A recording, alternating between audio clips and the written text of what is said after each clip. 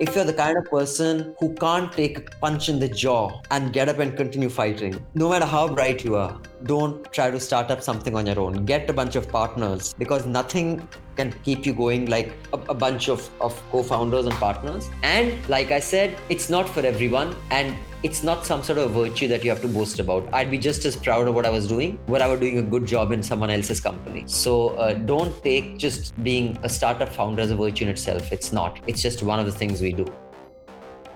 It must have been a magical moment then when you first tried the product and it tasted quite nice. Very nervous during those times because my hands and my body was shivering, because you never know what happens next. So, but it was pretty awesome. We were able to achieve the taste that is required. If you want to get into trading, what do you need to do? Then people will say, learn technicals, learn market behavior, etc. I always say that first you learn about you, about your behavior, your style, and match that style with the market and see whether there is any edge which you can create for yourself. Initially, it was tough to get people to have cocktails and to actually convince them to enjoy the drinks, but it was just about going with your gut. And in fact, one of my famous lines that I used to say to all our guests was that I would offer them a cocktail and I would always say that if you don't like it, give it to me, I can use a drink. And that almost every time worked. Hello everyone, thank you for downloading the last episode of 2021. And after 5 years of interviewing amazing Indian entrepreneurs, I'm actually thinking about investing in a few Indian startups. So if you are building something exciting and need some seed funding to get your startup off the ground, please contact me. And on with the show. So today you will hear some of the best guests I've spoken to over the past few years. So you will hear from News Laundry co-founder Abhinandan Sakiri on building an alternative news model. Next up is Siddharth Manvati. He's the co-founder of Clear Meat. He talks about building India's first cell-based meat company. Next up is Vivek Baji. He's the co-founder of StockEdge and eLearn Markets. He talks about building the Bloomberg ecosystem for retail investors in India. And last but not least, Meenakshi Singh, the co-founder and CEO of Sidecar and Speakeasy. She talks about building India's best bar and being featured in the coveted Asia 50 Best Bars in 2020. So sit back and enjoy some of the best moments of the Indian Startup Show, and I wish you all the very best for 2022. Hello, Abhinandan. Thank you for coming on the Indian Startup Show today. Thank you. It's my pleasure, man. Tell me a bit about News Laundry. News Laundry was something that we started back in 2012. Tell you about News Laundry, I'll have to tell you about the other company that I had started with my business partner Prashant, which was actually a television production company, which both of us started in 1999. We both used to work for a news organization called Newstrack. It was India's first video news show. And back then, because private news was not allowed on the airwaves, it was just the government broadcaster Doordarshan. Newstrack, I was a reporter, he was a producer there. Once the television channel, satellite TV boom started, we had just quit and started our own production house, and we were making non-fiction programming, primarily travel shows. But both of us had a major interest in news, and I was also writing a show called The Great Indian Tamasha, which was actually similar to Spitting Image. It's a British show with these, and but we were kind of seeing what was happening in Indian news, and we thought it was an opportunity to do something digitally in the news space, because both of us were convinced that this is not the model that is going to make news sustainable. And Madhu, who was the founder of India Today, its largest Indian news magazine, she was the one who'd hired me for Newstrack.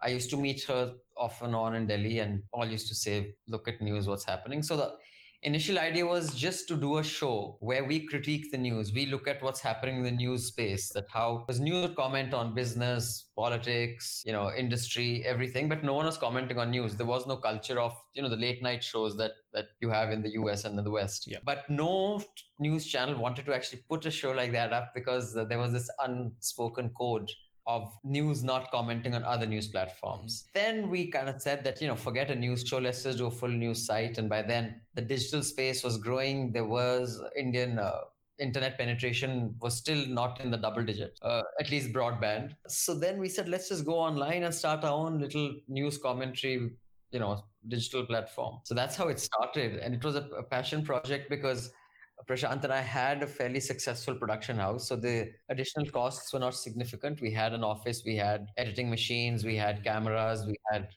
the basic infrastructure. And then a year into it did well. People noticed it was something new. Then we kind of spun it off and said, okay, now this is something that has a life of its own. It can be sustainable on its own. Mm-hmm. Was it tough to walk away from that career then? Well, yeah, in a sense, I did have to then step down in any executive role in Small Screen, which is the production house. And we had bunch of very successful travel shows at the time. We had Highway on My Plate, which was a very popular travel show. So, but yeah, we had to say that, okay, now, Prashant and Rupak will handle Small Screen, Madhu and I'll handle News Laundry. We had to separate the companies because we were looking to raise funds for News Laundry, whereas Small Screen was not a funded company. It was an organic growth. We weren't looking for VCs. And they were two kind of different businesses. So yeah, that's how News Laundry actually started. It was basically Prashant, me and Madhu, our news kind of that little bug that we had of having a comment on news sticking in our heads. So we kind of got back to news after a gap of maybe 10, 11 years. Yeah, sounds exciting.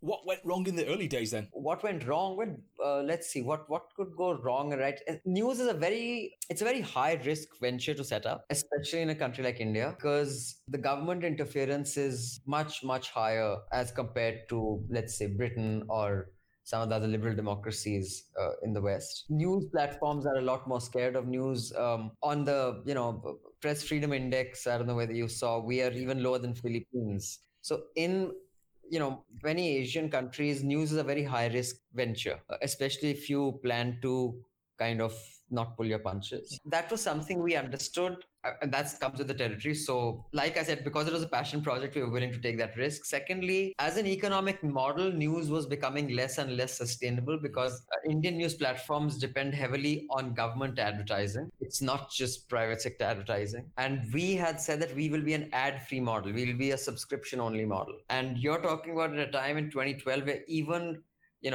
Guardian or New York Times had not quite proved that a reader-supported contribution or subscriber model is possible. The culture of paying for news was not as robust as it is now. So the first few years were hard. Like, will this last? Will it just be something we'll do on the side? But I was extremely convinced of it, that this is how news will evolve. It has to evolve this way. I mean, I'm quite happy of how it grew and how we stuck to our core calling. And now the world over, of course, it happened a lot earlier. It happened in the early 200s to the teens, that between 2012 and 2015, where reader-supported news platforms became more and more sustainable, and that became the norm. New York Times and WAPO have a record number of subscribers. So does The Guardian. It's happening now in India. News platforms that earlier, which came up, and I was told by many people that Indians won't pay for news, don't follow models from Britain or France or Sweden and the US. But I think it has shown that even people will pay for news no matter which country they're in, because it'll always be a smaller percentage, but they exist. Yeah. Can you share some stats then? Depending from month to month, there's some drop off, some comeback. We have between 5,000 to 6,000 paying subscribers. Awesome. The one thing that determines subscription is not just your product, it's also the technology that makes it easier to make payment. What are your thoughts on YouTube then? Because you're on YouTube. I mean, do you YouTube advertising then? No, we have disabled YouTube ads. And often I get asked this by people that, fine, you don't want to take ads because it compromises your journalism, because you have to have a sales team who's going looking for ads. And if you're going to be reporting on, let's say, corporate corruption, you can't possibly going to be the same market for ads. But why we have disabled it is not because you have to have a sales team that is going looking for ads, because that is automated. Clutters the way you're positioning your product. I think for any entrepreneur, when you are doing a consumer facing product, you have to be very clear about how you're positioning it. And sometimes doing something may not compromise the structure, but it will compromise the optics of your product. So not everybody who will watch a News Laundry YouTube video will say that, oh, these ads that are coming are not actually them going out and getting ads. This is an automated YouTube function. For them, they will see us as someone who does have ads. And that kind of dilutes how you're positioning your product. Until your product is completely positioned in the market for a basic set of values, which in our case is when the public pays, the public is served. When advertisers pay, advertisers are served. So I say that in every podcast. That is an appeal that goes out on social media, on every audio, video, or even the little posters that we do. We have this slogan: when the public pays, the public is served. When advertisers pay, advertisers are served. Now, when that is your basic USP. That is the basic ethos that you're going to market with. You can't clutter it with a YouTube ad or Google ads and stuff. Then it dilutes the message. Yeah, definitely. So we don't. So we've disabled all advertising on our website as well as on YouTube. Obviously, I consider you as new media. What are your thoughts on the old media then, traditional newspapers with ad-based revenue models? I mean, this is what I call legacy media. I think the way legacy media has reacted to the new world is very different in case of broadcast and print. And also, I would say that in India, it's very different from how it is, in UK or the US. For one, the over-dependence on advertising in India has been a huge blow to independence of the press in India. Generally, the institutions here are not as robust as they are in, older and more evolved democracies. The possibility of pressure is a lot higher, and that can really mess up your fundamental role in journalism if one gets compromised. And because that was the established way of doing business for so long, even when the digital, world kind of exploded in our faces, there was enough time for these legacy media outfits to kind of reconfigure themselves to the digital space and become less dependent on the kind of sales-led advertising that they have. Like I just mentioned, Guardian started doing that very early in their lives, and there were others as well. New York Times, of course, is the most successful, but there was no reason that Indian news platforms couldn't do it. I think there they missed a trick. Some of them are trying to, pivot to that right now, but I think it's too little, too late. Many are dying, and COVID has kind of spurred that death a little quicker. Because obviously you do a lot of media analysis. I mean, in India, which of the newspapers are doing it right then, and which ones are doing wrong then? Well, which newspaper should I be buying? So I know that it's not fake news. Well, I would highly recommend the Indian Express. I think it's a very good newspaper. And even the Times of India as a newspaper isn't bad. It's pretty good, although their television channel is abhorrent. But the problem is not that they are giving fake news. The problem with many of them is that they are not giving you all the news that they should because of over dependence on government ads. Like if you look at the Indian newspapers, even the best of Indian newspapers in the last 4 months, when the lockdown was announced because of the pandemic, industry completely stopped advertising. I mean, they were just struggling to survive. Yeah. And the first place they cut their costs is advertising. So for about a month and a half, the only ads you saw in newspapers were government ads. Now, if your newspaper is running solely on government ads, who will have the guts to go against the government? So you end up compromising the quality of stories you do, even if they're not fake news. They're well done stories. They're good reports. They're important reports, but they aren't the most important reports.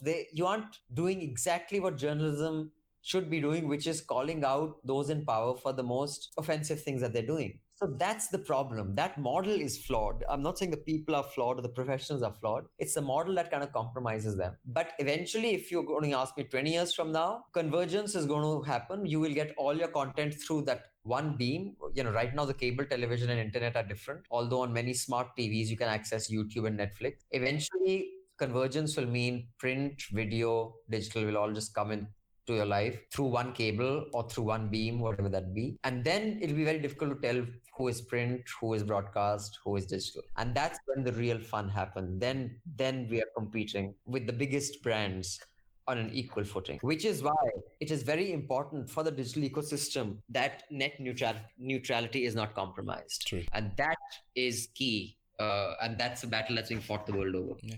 How do you keep up with the news cycle then? Because I remember the days it was like 7 days news cycle, then it's like 24 hours news cycle, 60-minute news cycle now. News is always breaking. Well, if you're a news professional like I am, or many people like me are, we're constantly consuming news through the day. In fact, my family often tells me that you really need to just log off. Very stressful. Because even when I'm going on a holiday, I need to check what's on the news. So I have these 2 or 3 websites, and like on Twitter, I follow all the news platforms. Yeah. Or you're on Flipboard or something or the other. The news cycle in US, I guess Trump decides the news cycle. Yeah. He says something outrageous and it goes into the news cycle. Although that is becoming less and less. I think American news platforms have realized the trick that he's been pulling off for the longest time, so they don't fall into the same news cycle based on his outrageous utterances.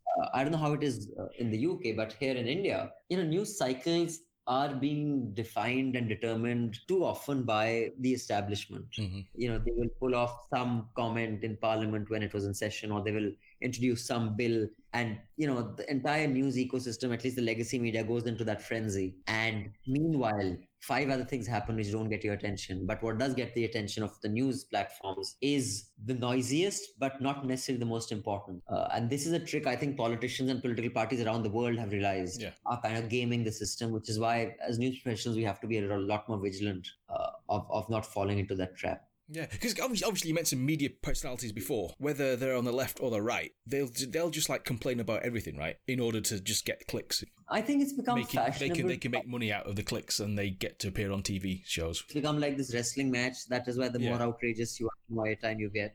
I mean, that's the problem with broadcast for sure. But complaining about the news and how it's compromised or fake news has also been fed by, prominent political figures around the world for their own convenience. That kind of gives cover to many news platforms online to spread fake news. There have been recorded cases around the world, including this latest one that has been taken off, I think, on Facebook and Twitter, which was pushing this conspiracy theory, that sex racket being run by Hillary Clinton. Yeah. So, I mean, President of the United States, his son's Twitter account was suspended because he was pushing conspiracy theories by that platform for 11 hours. Trump tweets were restricted on that issue. While the digital space provides a really exciting opportunity to news professionals to do something new, it comes with, the other side of the coin of fake news proliferating at a speed that we've never seen before.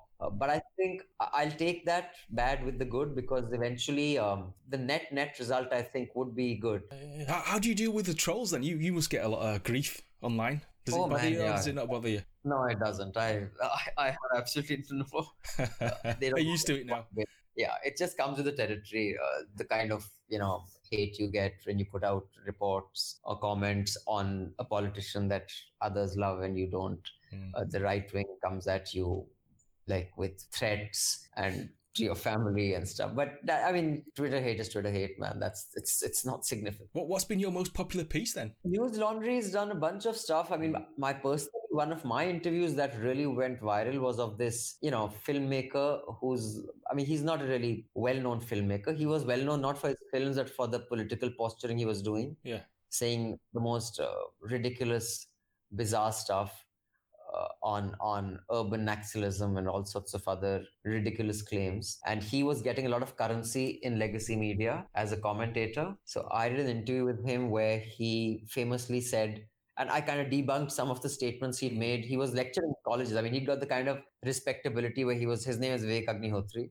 He was going to colleges and speaking complete nonsense. So I did an interview with him where I pointed out to what all he was saying was completely untrue and demonstrably untrue. And he famously said, but facts are not facts.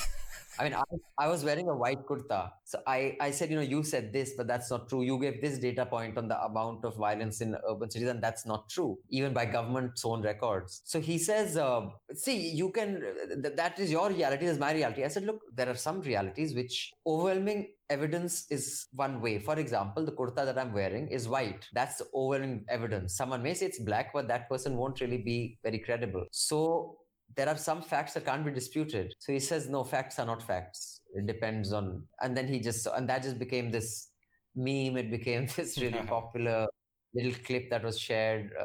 That did really well. But some of our ground reports have done really well. We did a bunch. We were doing one on the recent riots in Delhi. Okay. We're doing a series of reports. Those reports are doing really well. And those are important reports to do because over 50 people died in the capital of India at a time when Trump was visiting. And the law enforcement agencies have just gone asleep on that. And someone killed those people. And how can that happen in the capital of India and no reports be done? And because legacy media has not picked that story up, we have decided to really focus on that. So that's a project I'm very proud of that our wonderful reporters are doing on a day-to-day basis. How's that project going then? When do you think it'll be done? We've already got about 4 stories out. I think it's going to be a series of 15 reports, if not more, because we're not going to let go. So those reports are already up on newslaundry.com. You can check them out. And there'll be more going forward. Cool. What are you most proud of then during your time at News Laundry? Well, I'm most proud of having come so far, 8 years, with a model that we were told when we started will not work. You will have to depend on advertising. I'm proud that we have stuck to our guns. And now many of those who used to tell me it won't work have turned their news platforms into subscription-led news platforms.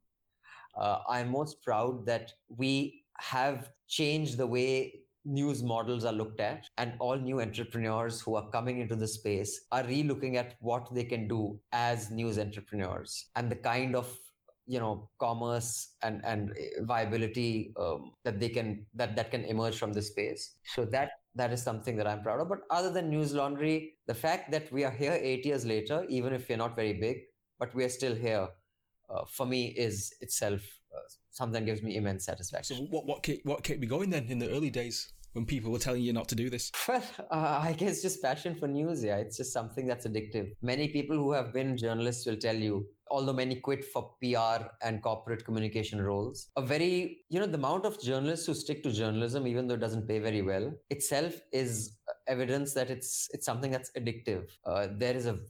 So many journalists can get really high-paying jobs or at PR company or in other large corporations, but they still stick with news. That's purely because it's just something. It's a passion. You even the few years that I was doing non-fiction programming, although it was travel shows and food shows, and they were great fun, I missed news because I was a reporter first. So I think that's what keeps anyone in the news space going. Yeah, good. So any advice to our listeners then who want to build their own media company? What should they be focused on? Know yourself. Being an entrepreneur is not for everybody, and that's fine. This general narrative that especially many of these top business schools and tech schools have going, that you have to start off your own thing, like 4 friends say we'll get together and start up. You don't have to start up anything. There is as much joy and pride in working for an organization as there is in starting up your own thing. That is one. For a startup founder, your skills, what you learn, your ability to make presentations, your ability to identify teams is all secondary. Your primary is what kind of a person are you, your emotional state. There's a very good piece, I think it was in the New York Times, I'm not sure, it's called The Emotional Cost of Entrepreneurship. When the shit hits the fan and when the chips are down, don't underestimate how horrible it can be. So more than your access to capital, access to market, access to technology, and access to ideas, make sure you have access to your emotional canvas and you understand what your emotional space is. If you're the kind of person who can't take a punch in the jaw and get up and continue fighting, no matter how bright you are, don't try to start up something on your own. Get a bunch of partners, because nothing can keep you going like a bunch of co-founders and partners. And like I said, it's not for everyone. And it's not some sort of virtue that you have to boast about. I'd be just as proud of what I was doing, where I was doing a good job in someone else's company. So don't take just being a startup founder as a virtue in itself. It's not. It's just one of the things we do. Has anyone helped you on your journey? Any mentors? I completely dismiss this whole self-made man narrative many people put out. While I didn't inherit anything from my folks, they're very middle class. My dad's a retired army officer. My mother's a retired school teacher. But for anyone, to be able to create 2 companies of a certain success, lots of help has come along the way. It could be from friends, relatives, former employers, mentors. Even if they're not mentors, they're just former bosses who helped you out. I just think that you should value the advice of people who have done this before you, because nothing is as valuable as someone who's walked that path and can make sure you don't repeat those mistakes. I mean, I won't start naming people, but I mean, News Laundry and Small Screen are not just the toil, sweat and tears of the founders. It's also the help of many dozens of people who have helped us along the way. We must talk Highway on My Plate. One of my favorite TV shows. Can you share some stories? Oh man, too many memories. Yeah. We're doing a podcast right now. It's called Highway on My Podcast. After lockdown happened, Rocky, Mayur, Prashant and I kind of said that since everybody's locked down, let's just start this podcast since we've driven all over India. This was when we were making non-fiction shows. We were doing shows for Discovery, Nat Geo. There's a new channel coming up called NDTV Good Times. It was a Indian lifestyle channel, and they wanted a show on on street side food. It was supposed to be a show basically along the Grand Trunk Road, which took a historical kind of view of this road that was made by Sher Shah Suri centuries ago, and driving down that road. Rocky and Mayur are, old friends of mine. We auditioned some 15, 20 people and none of them worked out. Then I just get a call. I said, look, you guys love traveling. We've known each other. I've run out of options. Why don't you just come to office? Let's just shoot in the park at the back. Let's have some fun and send that to the channel. And let's see if this works, because this is the show they want. So from a show that wasn't necessarily supposed to be so high on the humor bit, because of the personality of the two anchors and our past association and friendship, which went back years, we just had a blast. And then from being just, along the Grand Trunk Road, it became a show that we went all across India. And then we went to Sri Lanka, Malaysia, Indonesia. So there's so many stories, man. You just meet people on the roads. And what's unfortunate is I don't think a show that can be done anymore, because now with these super highways that have come up on India, all the roadside eateries have kind of are slowly dying. Not many people go to the state highways, because when you can get to Ahmedabad to Baroda in like 2 hours, why will you take the other highway that goes through Anand and Maharashtra and all that? I mean, we've met wrestlers, we've met magicians, we've met people who were walking like 500 kilometers, like they were crawling to a place of pilgrimage we'd never heard of. We have been in areas that you're told you can't go through that area late at night because there are Naxals there. We have stopped there and sat by the river and looked at a moon. I mean, we've driven to Nagaland and Arunachal, where many Indians in their lifetimes, don't end up going.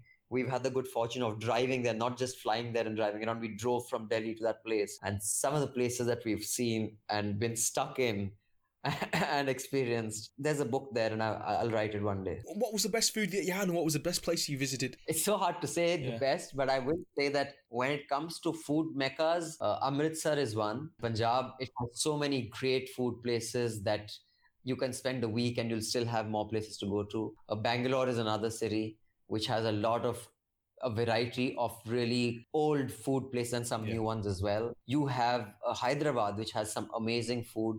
Kerala is a very small state, but you guys get. But one of my most memorable meals is actually in Hyderabad. I like spicy food. It had the most delicious, highly spiced non-vegetarian food that I've had. So I highly recommend Hyderabad if you like spicy non-veg Indian food. Yeah. No, I spent 2 months in Hyderabad, so yeah, I found the food very nice. Be honest though, on the actual show itself, was there any sort of food that you really hated, but you had to say, oh, this is really nice? I'll give it a 7 out of 10.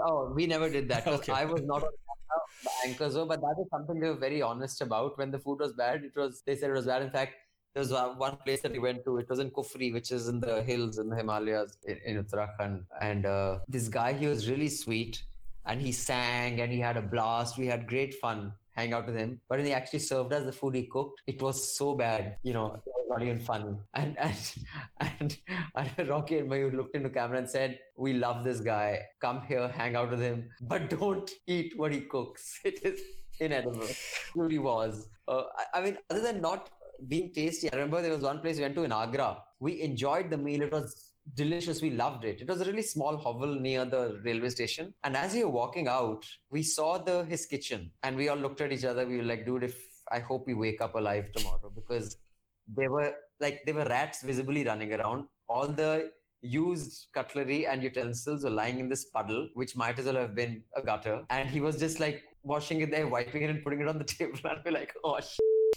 so it tasted great, I must say, but it's good not to see where it came from. Going back to News Laundry then, who would you like to interview? Well, the Prime Minister of the country, Narendra Modi. I'd really like to speak with him. What questions would you ask him? Oh man, there's so many. Just his vision, his ideas, where they come from. There's so many there. I'd like to ask him about specific inconsistencies in his utterances down the years, because he's never been asked those. You see, I would have picked someone else because the Prime Minister of the country is just too obvious a choice. Ordinarily, the Prime Minister of the country would have been interviewed by dozens of other people, so there's nothing really left to ask him. But in this particular case, he hasn't been asked any difficult questions in the last 6 years. Therefore, he becomes the most, interesting person to interview. How do you think he's done then, out of 10? Well, you see, governance is a tricky business, because you're looking at economy, you're looking at social fabric, you're looking at, short-term gains, long-term costs, the long-term, gains and short-term costs. So because it's very complex, I wouldn't want to give him a rating across everything. I'd say on economy, he's been average, as good and bad or bad as many others. He's had to deal with some tougher situations.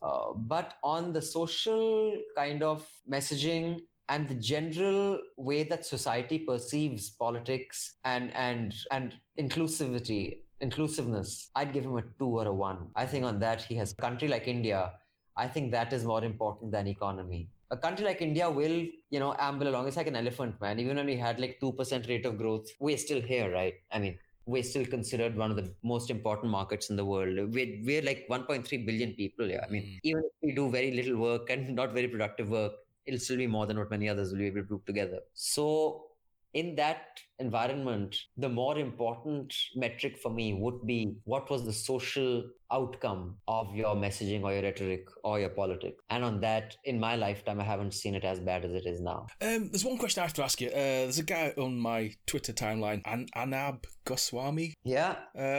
Obviously, we have listeners outside India. He seems pretty controversial. He is, I'd say, the Tucker Carlson rolled into Raj and add a little bit of, the Ku Klux Klan and add a little bit of, Trump and give him an environment where he gets access and privileges that very few news organizations do. Mm-hmm. He is he's someone who has transformed the news primetime debating format into its lowest kind of common denominator. It's the worst of Big Boss in a studio. That's what he does. Mm-hmm. The kind of things that he says, even Fox would not allow that on that channel. So that's who he is. And he doesn't like us, and he has said so much on one of his primetime shows. We think it's important to call out the kind of hate and bigotry that he pushes. Mm-hmm. And we do that. I think it's important that people realize this kind of stuff will just do so much damage. It'll take years to undo. What questions would you ask him then? Oh man, he'd never appear on we've invited him. We have a thing called the Media Rumble. Yeah. It's one of the largest news conferences in Southeast Asia, actually. So we host that in partnership with Teamwork Arts, the same people who host the Jaipur Literature Festival. We have invited him for talks, interviews. He would never take that. He never talks to his peers because the amount of lies that he kind of spouts will be caught out so easily if he's sitting face to face. He's made claims are demonstrably, false about his past, about the kind of stories he's done. So it would be great fun to corner him on those. Also, the way he conducts interviews with those who are in power.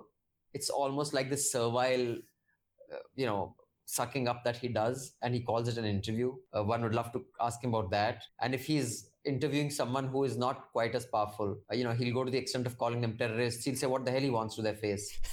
So I'd like to ask him, how does he prepare for an interview with, a student leader who has no clout and bashing him? And what gives of this servile persona that he kind of internalizes when he's interviewing someone powerful. Crazy man. Right, look, last 2 questions. Have you got any books or blogs that you want to recommend? Anything that's helped you? Well, I think economics is a subject that one should really understand, no matter what one does.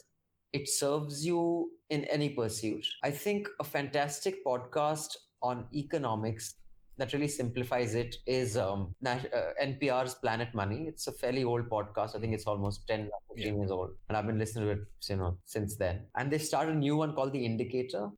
So those are both from NPR. They're fantastic podcasts. I highly recommend, those they explain complex and not so complex economic phenomena and issues simply and clearly.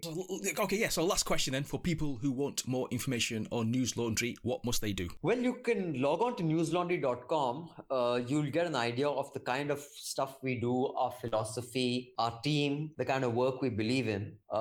You will see we have this podcast called The Hafta. It is a weekly podcast. It started off as an exercise in transparency because we believe that, and this is an age-old debate, which I think is settled, that there is no such thing as objectivity in people. All people have prejudices and slants and biases. The idea of the Hafta is that the editorial team, the heads of department, it's a gabfest that we do every week. And in the attempt that people can listen to us and get to know us so they know what our biases are. Yeah. Or you read what we write. Mm-hmm. You know that this guy, this is his bias. So this woman has, has this kind of background. So this is where she's coming from. And from being an exercise in transparency, it became our most popular podcast for just discussions. So if you want to really know what News Laundry is all about, Hafta is the podcast to listen to. Awesome. Sounds amazing. Abhi Anand, thank you for coming on the show today. Much appreciated. I wish you all the best. Hope you don't get arrested soon. Thank you. Hope you're right. And thank you for inviting me. And good luck to you too, man. Cheers, man. Cheers now. Bye. Hello, Dr. Manvetti. Thanks for coming back on the show today. Thank you, Neil. It's awesome and pleasure to be back with you. Awesome. What's been going on since I last spoke to you this time last year? Ironically, it has been exactly 1 year since we last spoke, and the journey has been amazing. Last year, when you called me and when we were having a discussion, we were again raising funds that time, and this year again we are raising funds. But the journey has been upslope. And fingers crossed, the product was not there last year. We were still talking about POCs, but now the product is there.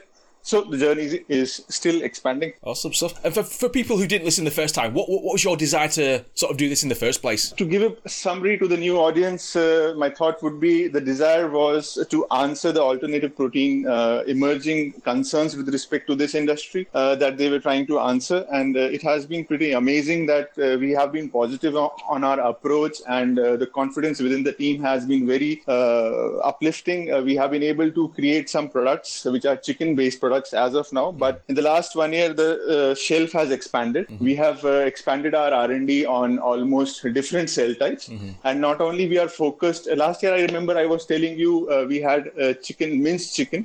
We have now strategized our approach with respect to chicken keema, and also we have 2 more chicken products on shelf. Hopefully we should be able to give out or put it on shelf soon, waiting for the policies to be in place and parallelly getting the approvals. Apart from that, we are also, I have actually tested a few products personally, and last year the products were not edible, but today they are edible, fully functional. So we are working with authorities for waiting for the policies, and fingers crossed. It must have been a magical moment then when you first tried the product and it tasted quite nice.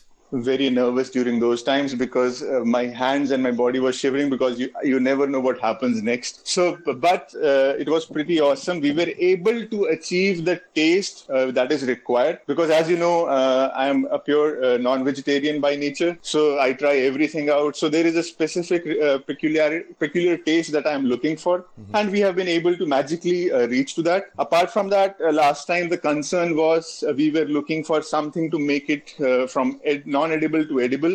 We have achieved it.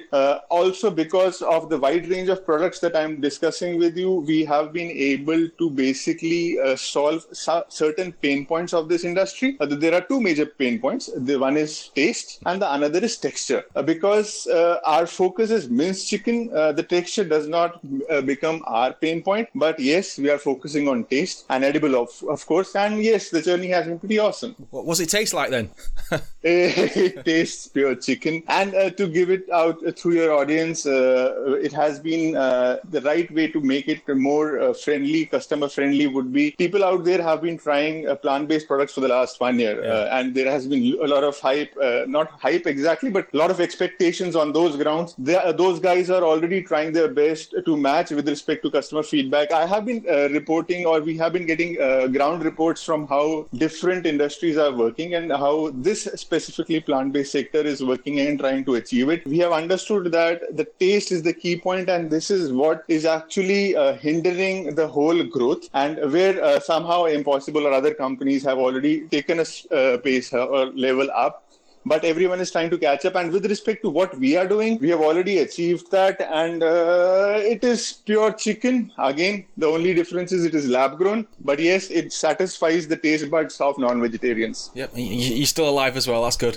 Yes. Yeah. So from a scientific point of view then, how are you evaluating taste? Because obviously everyone's got different taste buds. To answer that, where I left last time, I would be trying my best to give you some new scientific insight that we have experienced in the last 1 year. That is, apart from the role these chicken cells or any cell plays in providing the protein content or whatever are the ways or scientific ways to regulate that, there are specific taste solutions that need to be resolved. And non-scientifically, the answer to that is flavonoids. And what we do is we do not exactly use these flavonoids, but it is something similar to those flavonoids. We try to understand which flavonoids mimic these chicken-like experiences. And that actually helps us enhance the expectation or enhance or achieve that expectation that a chicken eater or a non-vegetarian eater wants. And this is how we have tried to resolve it. And it has been pretty amazing on those lines. In terms of smell then, what are your thoughts on that? Yes. On a personal note, being an Indian, again, you would be able to attach to the ingredients that are used to cook chicken, basically enhance or help in enhancing the whole flavor or the smell of the product. Yeah. And what we have understood after, again, realizing how plant-based are trying to resolve that, they try to, once you go out in the market, there would not be any chicken nugget by any plant-based company which is a chicken nugget by itself. It would be in combination with other product types. For example, in a burger, it will have attached to it certain other parameters that will add on to the smell and the juiciness to the product. Yeah. Likewise, in what we are trying to do is, we are basically mixing our strategies with respect to the Indian cuisines. And trying those inputs or ingredients of the cuisines to enhance the smell to the product. So apart from taste, we are also working on smell, and that is why in initial messages I told you that our product, we have increased our product types with respect to chicken keema, and expectations are we should have more than 5 products on shelf in the next few months. Okay. When can the general public try this then?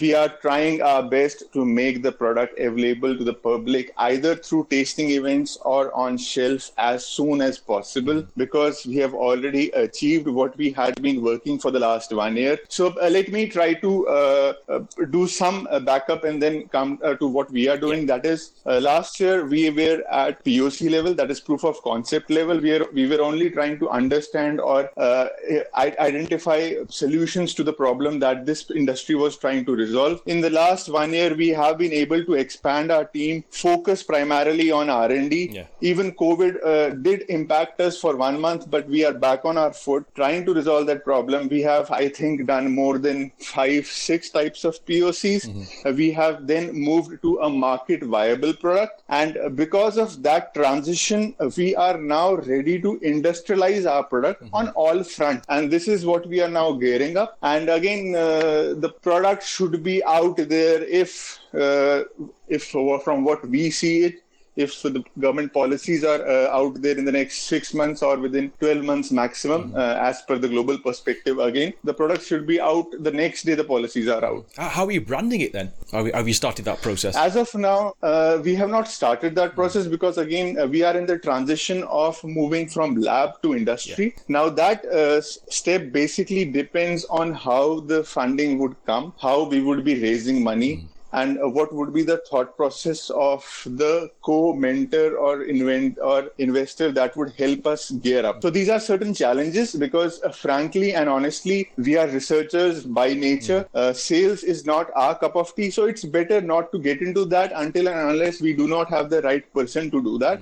So this is something which we are trying to resolve, and it will take its own, again, what I told in the last conversation, that is, be patient, it will take its own sweet time. And talk about these other products then. You know, why those products specifically? Is it based on the Indian market? I would slightly differ from what I told last time, that our intention was to target Indian market, but now gradually in the last 1 year, we have realized that apart from targeting or working with keeping a specific market in mind, it's better to expand globally because the potential of your outputs or your POCs or MVPs increases. And the chances of becoming more profitable on grounds of the balance sheets or becoming more achievable increases because you get a better perspective of how the world sees to the product. So during this phase, we were practically, let me be honest again, we were not thinking of expanding our portfolio. The intention was just to bring out at least one product to the people. And what happened was, because we were trying to resolve the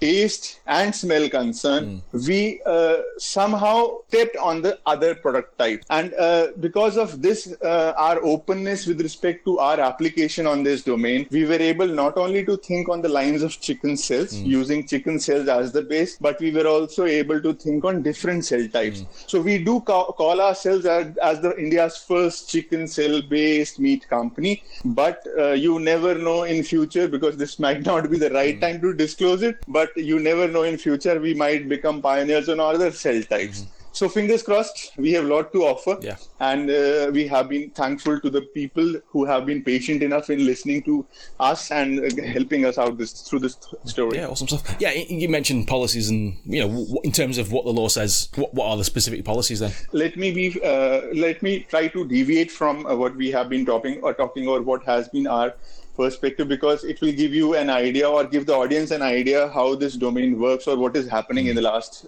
6 months, to be precise. Yeah. In Jan 2020, that is before COVID even happened, or there was even thought of COVID, the policies or the governments were just thinking of it as something which is on shelf, a policy which is on table to be reframed on the basis of their specific requirements and understanding the impact of it. But what has happened during this COVID time is the realization that yes, you need solutions to answer this particular problem, because COVID has happened for the first time as in our generation specifically. There have been numerous pandemics before also, but because of the understanding of humans to how to resolve a problem, and because of the expansion on all fronts, be it economic or other fronts, everyone is trying to resolve those impacts. The best example to understand is China, and there is a huge food scarcity. I did not want to go politically, but I'm trying my best to give you the outest or the modest example. If you see China specifically, there has been a sudden surge, because I have been specifically monitoring how cell-based meat is evolving. In the last 6 months itself, last year when we talked, there were only 25 plus companies in cell-based domain, and today there are more than 55 companies in cell-based domain. Wow.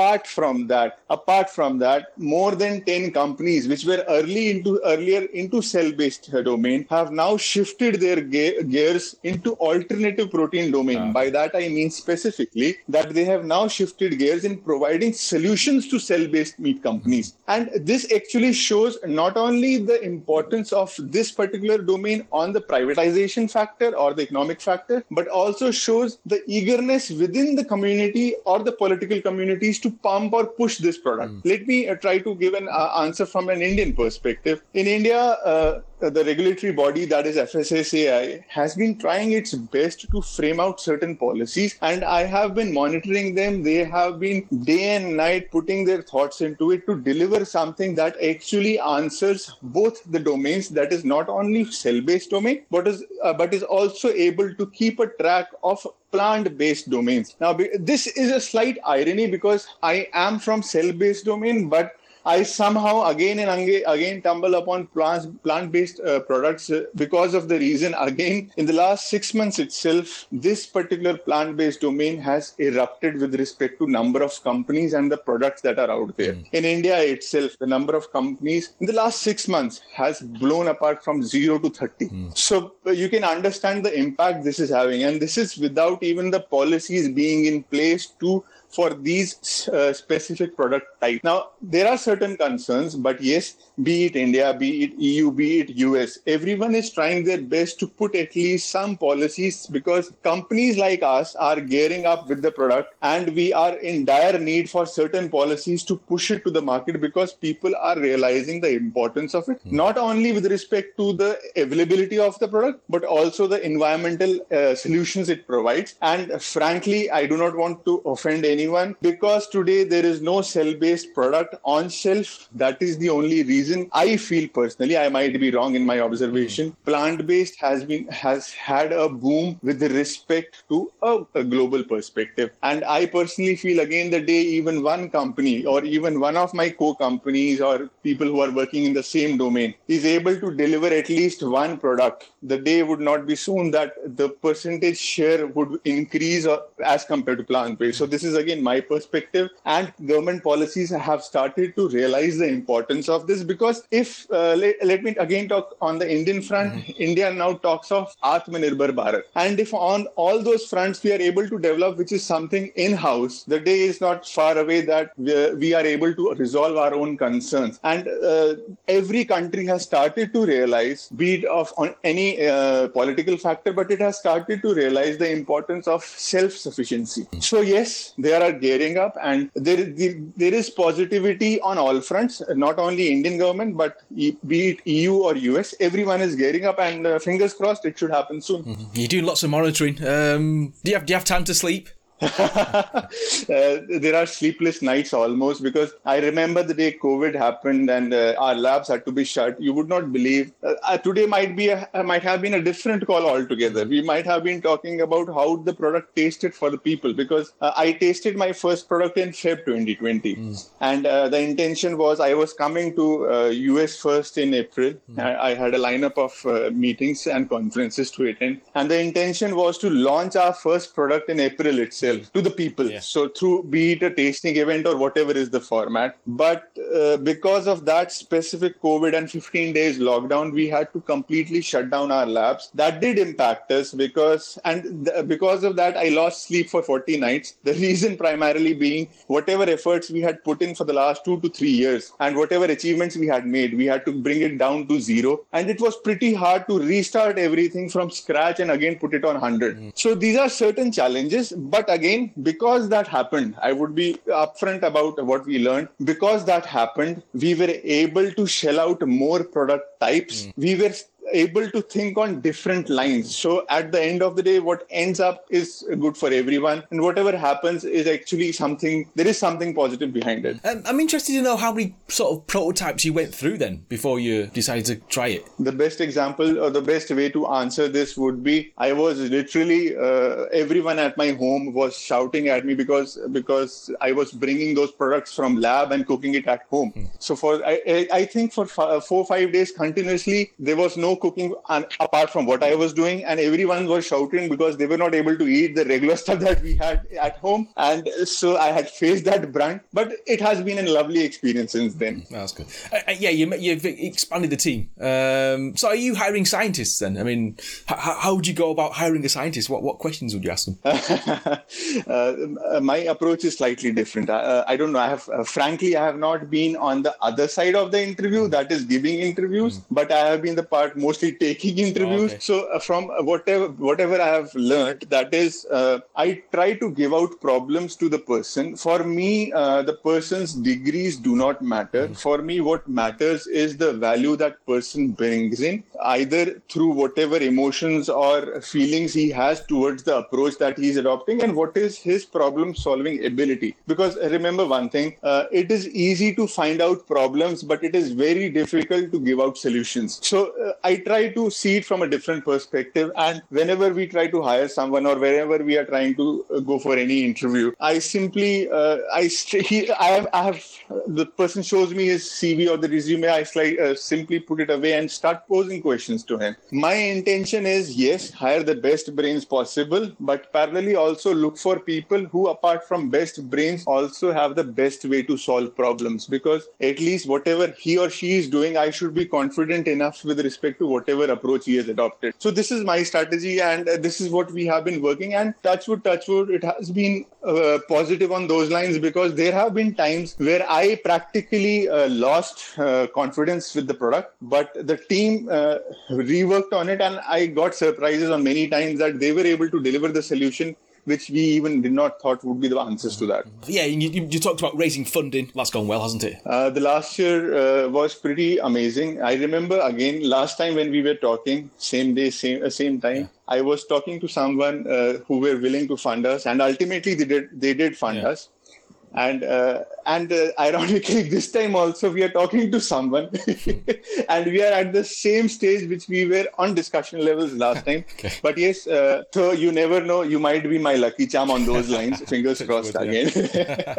So we are working to basically expand our team, and we are working to raise funds to practically industrialize the strategy that we have created, and working on a new front, because let me put it this way. way. We have been working in-house in a specific lab, which is again leased out from some other sources. So now in order to put our products to shelf, we have to be we have to pass certain regulatory procedures. And in order to pass those regulatory procedures, we have to have our own in-house facility or in-house setup. So we are creating those because that requires a lot of huge pumping on financial fronts. And the intention is not only to grow on the infrastructure pattern, but also expand on the manpower pattern. Because this is one thing which I have realized. You should obviously invest in yourself, but parallelly, you should invest in your team, because if they are happy, no matter what happens, if they are convenient with respect to their approach, no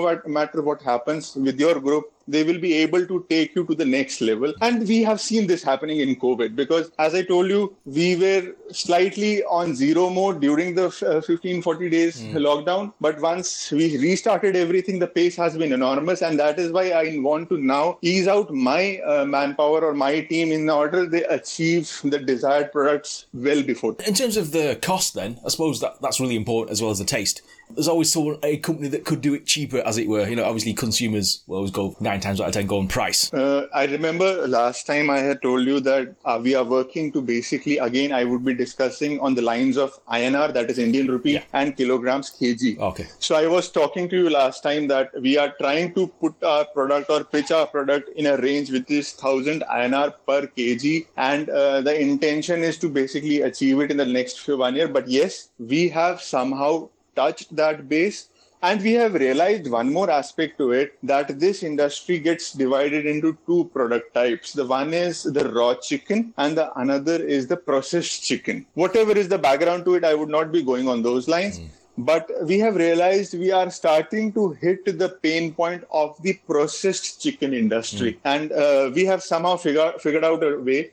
And we are below this 1000 INR per kg marketing value for our product, that is processed chicken product. And we would be able to achieve the market requirement or industry requirement of 50% capping. Let's see, fingers crossed on those lines. Everything is going, as of now, touch wood, on the right track. So waiting for some things to happen and develop, and let's see how it goes. Yeah. Last time you came on the show, I asked you about what we're going to be eating in 100 years' time. I don't know if you can remember what you said. It was very strange. Yeah, I told you water bubbles, right? For us listeners who didn't listen, go on, explain that. Last time I told you a thought that I had read somewhere, that was in the next few coming years, the situation might be that you would be drinking a bubble of water and just putting that bubble in your mouth, just like a bubble gum, and water pops out and you drink it. So this was the last time's thought, and this year the thought will be slightly different. You would be amazed. We have been thinking on this again because you asked it. So I will again put it. You might be the lucky charm to the company itself. So because you asked it, so we started to think on those lines also, and we realized that last time also I told you one thing, that the intention is to give out a product which makes it look like you are eating chicken from a chicken which is actually taken from a chicken which is healthy and live sitting next to you. Today, the thought process is you are actually eating that chicken, which is again taken from a chicken which is live and sitting next to you. But apart from that, the thought might be whatever you are eating, it is a pool of those proteins and carbohydrates which are required to keep your body healthy. Because last time I spoke to you about, you talked about fish and bacon. Where are we on that?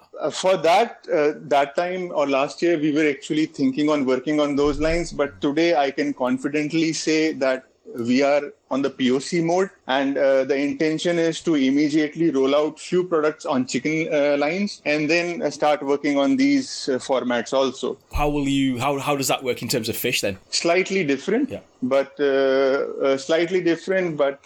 cooking, I should not say the cooking, but development is, the methodology is same, because the technology that we have developed or the process that we have developed answers or get applies to all cell types.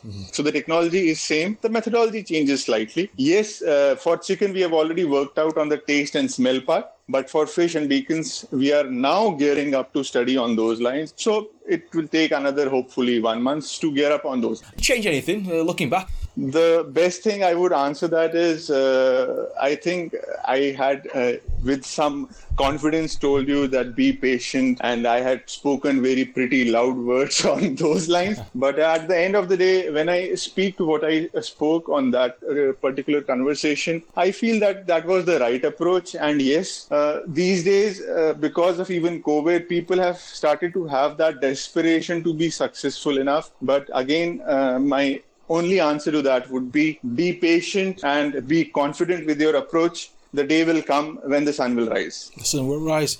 Dr. Mahvati, thank you for coming on the Indian Startup Show. If people want more information on ClearMeet, what must they do? They should just write to me at info@clearmeet.com or just visit www.clearmeet.com. Awesome. Thank you, Doctor. Much appreciated. Thank you, Neil. Awesome, Thank you, Neil. Lovely talking to you. And yourself. Wish you all the best. Hello, Vivek. Thanks for coming back on the show today. Thank you. Thank you for having me here. What's happened since I last spoke to you in August 2016? Oh, we are living in a different world altogether. Yeah. I think the biggest change which has happened since then, and most of the changes happened in last 6 months, where acceptance of the virtual world has now gone up significantly. And all the products and services which are oriented towards digital world, they have seen a massive interest from retail investors or retail public. Mm-hmm. So we are also beneficiary of that. And there's so much work and very less time. Awesome stuff. Can you share some stats then and downloads and user numbers since we last spoke? I think last time I spoke to you, I think you had about 50,000 downloads on your StockEdge app. Yeah, it was. I'm glad you remember that number. And I remember that we did celebrate it by cutting a cake. Oh, nice. But fortunately now we have almost more than 1.5 million downloads. Wow. And almost 1 million registered users. So people are actively using it. There are more than 500,000 monthly active users, mm-hmm. and around 2,500,000 people who are weekly active users. So the journey has been great. And I think the most of the growth has happened in last 8 months to 12 months or so. Mm-hmm. And we are looking forward to do some really, really good, incredible stuff. Awesome. Well done. Congratulations. You'll have to celebrate by having more cake. Yeah, certainly. Okay. Just go back to the start then. What sort of problem, are you solving? So what we are trying to do is you are democratizing financial markets to everyone. Mm-hmm. And so when I'm saying democratizing means giving equal right of everything to everyone. Mm-hmm. That's the whole hypothesis of democracy is. So when I relate it with financial market means that, financial market has always been a den for few institutional investors or few HNIs, and they have created very, very large wealth out of this. Mm. And a retail investor, individual investor, has not been able to create a very large capital by investing in markets. Mm-hmm. So there is a reason behind that. And if you remember, I told you in 2016 that, the reason are clearly that the level of education is less and people don't have access to data. And largely people have biased analytics or biased research services from various agencies. So what we are trying to do is creating an unbiased setup where people are getting to learn, people are getting access to data and certain unbiased analytics. And it's actually giving that power of doing things on your own, which is helping individual investors to come up and not do what exactly other intermediaries are asking them to do, creating their own framework of looking at things the way they want it to be. How do you sort of onboard people if they're sort of like the first time investors then? So the first thing for a first time investor is to learn. Mm-hmm. That's where I think most of the time and energy and focus should go to. Yeah. So we have this product called elearnmarkets.com, which is India's largest financial market training portal. Yeah. It's a marketplace where there are more than 100 plus experts who are creating specialized content in the domain of financial management. Nice. Now, there are a lot of free content. We create a lot of free content and post it in YouTube as well. So in our YouTube channel, now we have almost 350,000 YouTube subscribers and almost 15 million views of our videos. Wow. So creating a lot of free content and then letting people identify their specialized needs and then catering to that need by offering them that specialized course is something which we started with. And now we have almost 350,000 learners in eLearn Markets who have taken some module from us. So what makes the most money then? Is it the app or the e-learning stuff? And why is that? So, the first thing when we started learning, the focus was more on the youngsters, age bracket of around 21, 22, typically people who are kickstarting their career and they want to take career opportunities in financial market as one of the serious options for them. But as we progressed, as we mature as an organization, we found that there is a massive gap in providing right learning and right data to even experienced people who are already there in the market. And that's where we created Stockage in 2016. And that also serves a bridge between theoretical understanding of market to the practical application of that theoretical understanding. So it has every data point one would need to analyze what has been taught to that person. So to answer your question, most of the users who are experienced people or who have just learned from us and now gaining experience, they are on Stockage. And they subscribe to the premium features of Stockage as well.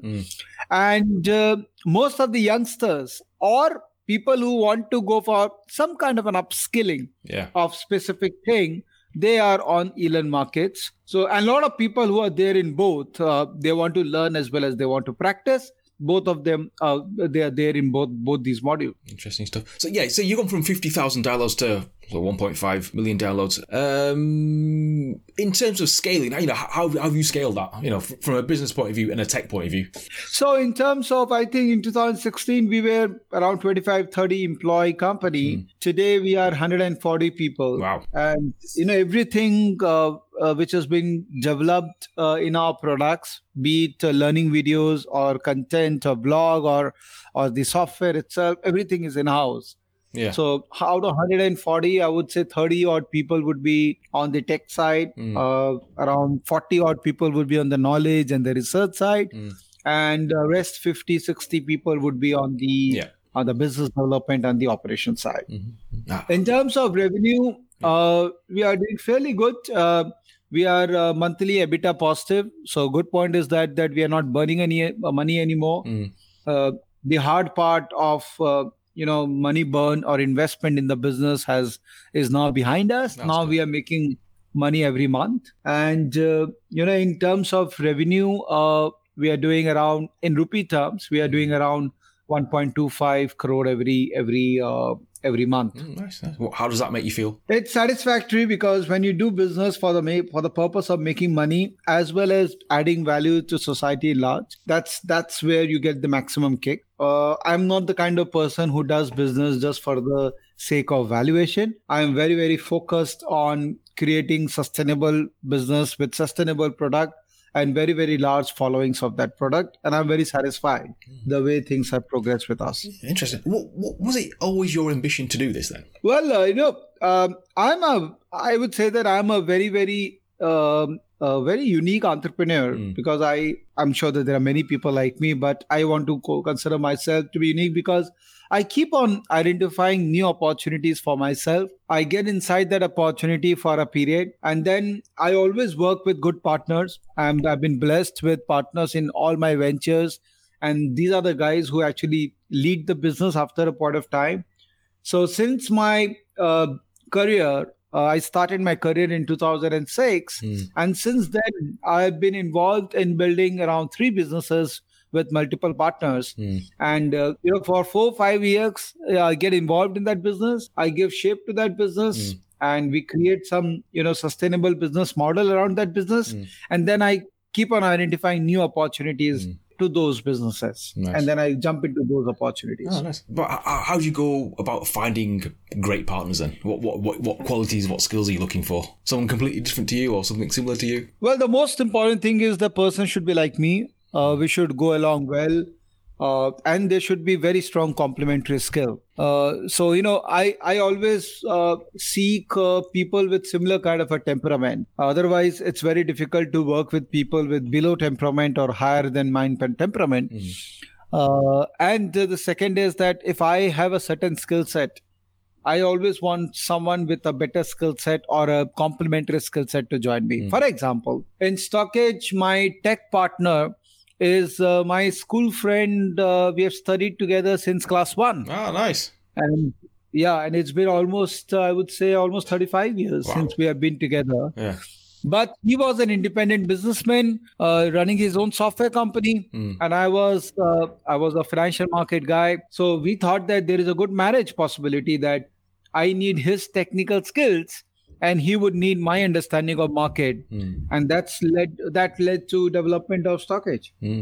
But do you still consider this as a startup then, or is this like a proper business now, a fully matured business now? Because you got 140 people on the payroll now. It's not exactly not working out your mum's basement anymore. So technically, every new business these days are startup. Even Uber is a startup. So, and there's a reason why I was reading this article about Google and why Gmail was beta for a long period of time. Because it's the state of thought process inside a company where you say that your product is always beta because you are continuously improvising on it. And a tech product should never be a final product. It should always be a beta product.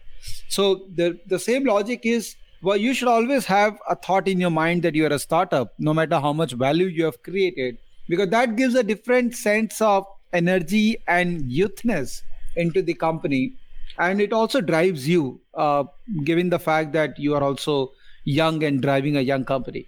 What can go wrong then? Or do you have sleepless nights and stuff like that? So I'm almost 42. Right. And, at some point of time, I would like to settle down because I can't keep on working for 16 years, 16 to 17 hours a day. Wow. But the fact that you are a startup, you tend to spend so much time consciously or subconsciously. So that obviously disturbs your mental state and your personal life and your emotional well-being. So after a point of time, you don't want to feel like a startup. You want to feel like someone who is a businessman and making a sustainable business. So I think we as an organization have reached that stage. Now we are making monthly money, we are making profit. So in few probably months or years, now we will kind of remove this tag of being a startup and become more like a businessman now. Is this a success then? I think success for me directly comes with two factors, and both are human in nature. One is how many people you have employed, because I think number of employees and the satisfaction of the employees drives success. And that's my parameters. Doesn't mean that a one-person organization cannot be successful. Sure, it can be. But for me, being able to give employment opportunity to so many people and they're still there with us and satisfied, that's my biggest kick. The second is people-oriented is the customers. That how many customers do you have and are they satisfied, or are you trying to solve any particular of that customer, and are they renewing your service or not? The moment these two are giving you a reasonable size, I think you can define yourself to be successful. We didn't talk about your background before in the last podcast, because you were working on a trade desk for 15 years, employing 150 traders. Is that right? What was that like? Yes. So I'm a third generation financial market guy. My grandfather was a trader. My father is a trader. So it was a very natural extension for me to start a bigger trading desk. So I did my chartered accountancy, company secretary, and an MBA from IIM Indore. Then I joined Bombay in a firm as a commodities analyst. And then I worked there for a couple of months before I came back to Calcutta, and I started my own commodities trading desk. So from commodities trading to currency trading to multi-asset trading. So we have around 150 traders now trading on our behalf, and my brother is now full-time into it and he's looking at it. And since 2013, I changed my goalpost and I started focusing on, creating products which will give larger value addition in society. And that's where Elon Markets and Stockage became my passion and my new baby. My trading desk, fortunately, is doing good, and my brother and my family is taking care of it. So it's pretty much a stable cash cow, and we are trying to create growth enterprise around Stockage. What do you think are the qualities needed to be a good trader then? Let's say I wanted to work for you as a trader. What would you look for? As a trader, I think I would say 30% is your hard skills, 70% is your soft skills. So soft skill is typically the temperament, your ability to act fast, your presence of mind, and your ability to square up your trade and incur losses. The most important trader is the guy who knows when to incur losses. Okay. And no successful trader run for profit. Right. Most successful traders globally will run for least losses. And according to them, profit maximization will automatically happen if you know the art of reducing your loss. Okay. So that will only happen once you develop that temperament thing. And for that understanding of market psychology, the emotional part of dealing with the situation. So that takes time. Over a period of time, you build it. So if you ask people that if you want to get into trading, what do you need to do? Then people will say, learn technicals, learn market behavior, etc. I always say that first you learn about you, about your behavior, your style, and match that style with the market and see whether there is any edge which you can create for yourself. So I think that's the most critical thing. What works for you may not work for me.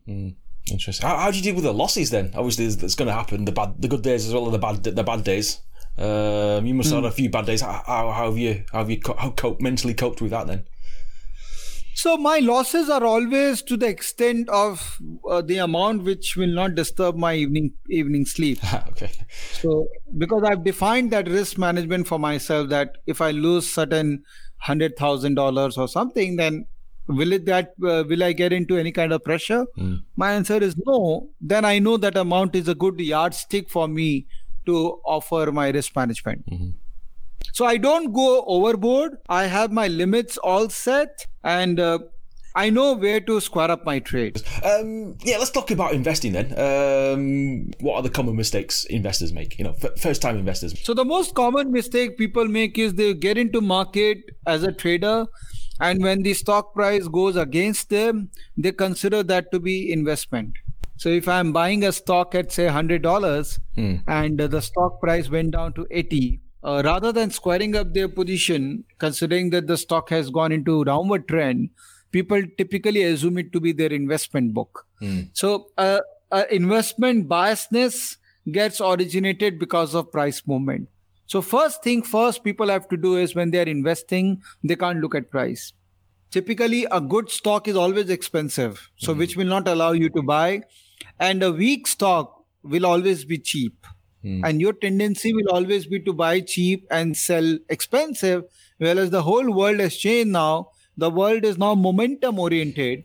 So you have to buy expensive to sell more expensive. Interesting stuff. And how much should I invest? Let's say, is it 10% of my personal wealth, 20%? See, I would suggest, I'll give you a formula that depending upon what your age is, you say 100 minus your age should be allocated for your risky investments. So suppose your age is 40 and that means 60% of your capital should be allocated for risky assets, which typically is equity or mutual funds around equity. The rest 40% should be around bond market or gold. Okay. And obviously you have to decide the allocation of bond market and gold as well. Within that 40%. But suppose your age is 80, then 80% would be around bond market and gold and 20% would be on equity. I think if someone follows this simple method of 100 minus your age and using that numerator to come out with your allocation required in risky assets. And we talk about risky assets, then obviously equity becomes the most prevalent risky asset. And obviously there is a science in this equity also that what kind of capital allocation should be there in sector wise or in stock wise. So that whole science has to be understood before you can charter a proper wealth creating plan for yourself. Yeah, you mentioned emotions and stuff like that before. What about things like using your gut reaction, your intuition? I think gut is a very, very important phenomenon. And I think a lot of places, human gut has been scientifically defined as well. So yes, you should believe your gut. Ultimately, tools could provide you right framework to implement your gut, but finally it's the gut which acts. For example, I can give you a revolver, which could be very, very sophisticated, but ultimately how to target the target is something which your gut will say at the end of the day that, yes, I feel the target is now possibly going to hit. So I think human ability in terms of the final leg of this whole journey, where finally you have to take a gut feeling that, yes, this is the right thing I'm doing, that plays a very, very important role in the final leg of the implementation. In terms of stocks and currency trading, what's the best? That's a tricky one. So I don't consider one stock to be the best. I think I have this philosophy of 10-10-10, where I tell people that, just focus in 10 stock. So say when you start in stock market, this should be your formula. 10-10-10 means take one stock every month, and over a period of 10 months, just focus on 10 stocks. Right. And allocate not more than 10% of your capital per month should go as a loss. Okay. So if suppose any particular month you lose 10% of your capital, you stop trading for that month and prepare yourself for the next month again, so that maximum loss which you can incur, say, unfortunately, if suppose you lose every month, then maximum loss you will incur over a period of 10 months will be your 100% capital. So at least you are not leveraging yourself. So if you do this 10-10-10, means 10 stock for a period of 10 months with maximum 10% loss per month, you will develop a very strong temperament framework for yourself. You will develop that discipline. And if you restrict yourself to 10 stocks for a period of few more years, I think you will get the perfect recipe of making money from those 10 stocks. In terms of stocks, are you saying global stocks or domestic stocks, or does it not matter? See, again, these 10 stocks will be part of your circle of competence. So, if I understand that company, if I understand their business model, that will become part of my 10 stocks. So it could be sitting in India, I would like to invest in Amazon because I like their business model. Or I also like to invest in Reliance because I like their business model as well. So it could be combination of international as well as domestic, or it could be only domestic, depending upon how much you are able to understand about a particular stock as well as sector. What's the best stock you've invested in then? The best stock I've invested for the last 5 to 6 months is Reliance Industries. I believe that Reliance is a company where Google and Amazon have done at a global level. Reliance is doing it at an India level. I have a simple mathematics. I say that, Google is almost $800 to $900 billion company, and Facebook is a $600 billion company. Now, the common thing among them is the access of user information, which they are monetizing. True.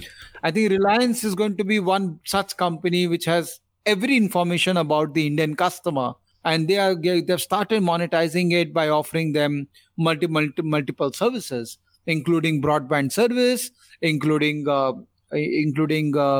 household things through JioMart, etc. So I think Reliance, with only $150 billion valuation, whereas other people are much higher valued, I think Reliance is a company which should always be a buy. But it has become expensive. I'll not deny it. I've been saying this since the stock price was 100 rupees. Now it is 2,200. The stock is expensive, but I believe the stock will remain expensive always. So whenever there is any fall in the market, one stock which should definitely accumulate at every fall in the market is Reliance. No, interesting. So what I have to ask you, what's the worst stock you've invested in? One that's tanked. Yes, that's... So, again, this is also one of those Reliance companies where I invested. But the other brother Reliance, called Reliance Capital. So I invested in that company because I thought from a financial market perspective, they were well placed to create something far, far bigger, better.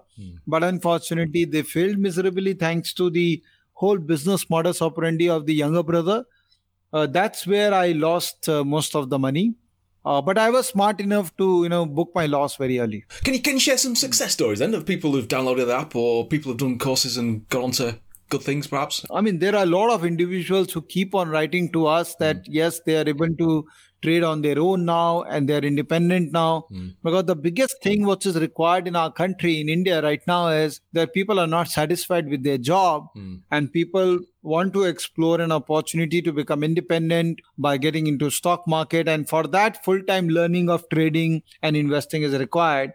So there have been a lot of people who have continuously giving us feedback, and Stockage is anyways full of feedback. So people, and I recently just got a feedback in Twitter where people said that someone said that I enrolled for Stockage and the same day I generated an idea and next day I traded the idea and my cost of Stockage was recovered the next day. Now Stockage is free for me for a whole year. And he was thanking me that, sir, you have made this brilliant tool and at such a reasonable cost that it doesn't pay in our pocket. At the same time, it gives us opportunity to make far bigger money than the amount which you are charging for your tool. In your personal life, are you like a spender or a saver? Very honestly, I would say I'm in a balance category. I love to spend because I love shopping as well. And particularly in technology, I love to spend. I mean, every year I need new laptop, I need latest configuration, and I keep on trying with new things. So, technology at time could be very expensive. So that's where I'm very, very, I would say my hand is very open. But, but I know where my limit is. So I definitely don't go overboard in luxury. I'm pretty happy with a nominal car. But I love technology. I can spend any amount in taking new technology. Nice. What's been the best purchase so far then? I just purchased, last week I purchased this Lenovo laptop T490 because, I love their keyboard and love the whole setup. Unfortunately, it's a Chinese company I don't like. But, it's just the way it is that their laptop, the keyboard is so good that you just feel like just buying them. There's no one else. And unfortunately, when it was IBM, it was much more satisfactory. But with Lenovo branded, it kind of dilutes the satisfaction, but that's okay. As someone who spends their life with money, what is the most important lesson about money? Well, the most important lesson about money is,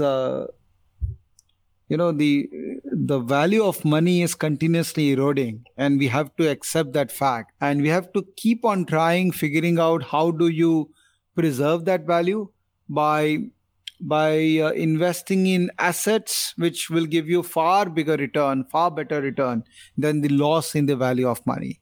And that is not an option anymore. So people have to be very proactive, because on the expense side, our lifestyle is definitely evolving and we all love to spend more.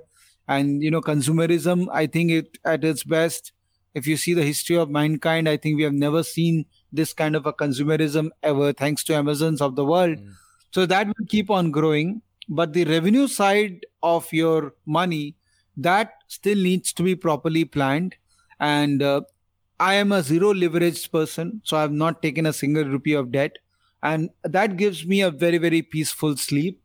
So I will never compromise on my sleep in return to luxury which money can buy to me. Last few questions then. You raised finance as well. Quickly talk about that and how that came about and how's that going? So, while you develop a good product, there are various kind of people in society who would use those products. And then there are certain category of people who would love that product and who would probably eventually end up loving you as well. So that was my story about fundraising. So since Stockage is such a powerful product, I used to interact with individuals, very reputed individuals who were using the product. They used to call me to Bombay to talk about what I am doing. And one fine day, they just said that in case you need any money someday, I will be happy to chip into your contribution. Because I know you are spending your money and you would someday need our money as well. So that's how we structured the fundraising in 2018. So we raised small money, almost $500,000 money from $500,000 from few individuals. So we have 5 awesome mentors, individuals who have given some money. And since then, we have been running business as a business, trying to run it considering that money is our money, spend it the way it is required. And now we are a bit of positive company. So far, fundraising has been very limited. We diluted around 7% stake in 2018. And we still own a large part of the company, and we are a bit of positive company. So I'm very, very proud of that. I spoke to you 4 years ago. I think I asked you about what qualities entrepreneurs should have and what should they be focusing on. Just if has anything changed since then? Have you got any more insights on entrepreneurship and startup advice? I think the most critical thing, which I don't remember what the exact discussion we had, but if I would have to say that most critical thing one is required to be a successful entrepreneur is adaptability to change. And that involves a lot of learning and unlearning. And as you grow old, your propensity to unlearn goes down, and the propensity to learn also kind of plateaus. But as an entrepreneur, you have to continuously learn because the world is changing every 3 years. Who would have thought that almost 70% of global advertisement will be done through digital marketing? Who would have thought what Apple has done, that people would value more experience than the product? So all these changes which is coming every 3 years, 4 years, one has to live with those changes. For example, I'm learning machine learning right now. Oh, nice. I'm a chartered accountant, so for me, imagining that I'm learning machine learning is actually quite intrinsic, but that's the need of the hour. Everything which I'm doing has to have a component of machine learning because that's the future. Will this be done by, it's probably been done by robots already, right? Absolutely. Yeah. Absolutely. So robots are already there in our life, and they are changing every aspect of our life for good. But I strongly believe that finally that human side of being human, that will always be required in long term. We call it the EQ side. So robots would be great in IQ management, but in terms of EQ, I think there is still a lot of work to be required to be done there. And all this natural language processing and machine learning, etc., these are tried to replace humans in the domains of emotions as well. But I think there is still a lot of scope of having a 100% replacement. So, but if you have a combination of human side as well as robots in this model, that's, I think, the most dynamic combination. And we are trying to implement all these things in our products so that the human side is also there, and the robotic side, which is all mechanical in nature, that also is there to increase the efficiency of our offerings. Interesting stuff. In terms of the stock markets, or globally, or you can talk about the Indian stock market, where are we? In the next 6 months, will it go up or will it go down, or who knows what's going to happen, right? Well, I see, ultimately, stock market globally is a function of interest rates. Okay. This is a mother statement I'm giving to you, because that's the most important statement, that whether globally there will be liquidity driven rise or not depends upon the cost of capital. So if you see the interest rates in US is almost 25 basis point, in Europe is 0%, in Japan it's minus 10 basis point. So largely, if the interest rates remains low, all the global markets will continue to perform because liquidity is chasing assets, and that is eventually going to build up a bubble, but then no one can time the bubble. So whether bubble will be off in 6 months or it will go for 6 years, no one can time that. It depends upon the overall outlook of global economy and what the central banks in the economy on various economies are trying to do with the interest rates. So to answer the question, in coming 6 months, I don't see Indian market falling. Although we have US elections in November, so that can actually create some kind of a disturbances. But I think in 6 months, Indian market is going to see new high, and people will, the market will go in a zone which will be an unbelievable zone. So people will question, but market will have its own path of going higher and high. In terms of Bitcoin, you probably get asked that quite a lot. What are your thoughts on the cryptocurrency side of investing? Is that something you get involved with? No, never got involved there, because, I have a very strong belief that any financial asset without backup of real asset has no meaning. So for me, crypto has, unfortunately, I've never been able to understand what's the basis of crypto. So I've not been able to kind of get convinced with that yet. Staying away from crypto. Awesome. So what are you working on right now then? Anything exciting? So right now, the whole energy is into Stockage and how I can make Stockage the Bloomberg for retail investors. And the whole path is towards that and help people get access to ready-made analytics, ready-made outputs, which will help them to take a straightforward decision of when to buy and what to buy. So the whole energy is going there and a lot of work on the retail investor education side. And I've been very active on social platform. My Twitter has now more than 60,000 followers and continuously helping people to learn and trying to answer their queries and trying to create a framework for them so that they really, really get into this habit of doing their own research rather than becoming dependent on others. Awesome stuff. Vivek, thank you for coming on the show today. If people want more information on what you do, how can they connect? Well, the easiest way is to connect through Twitter. So my Twitter handle is Viv Bajaj, VIV Bajaj. And if you have the patience to write email, then my email ID is vivek@stockage.com.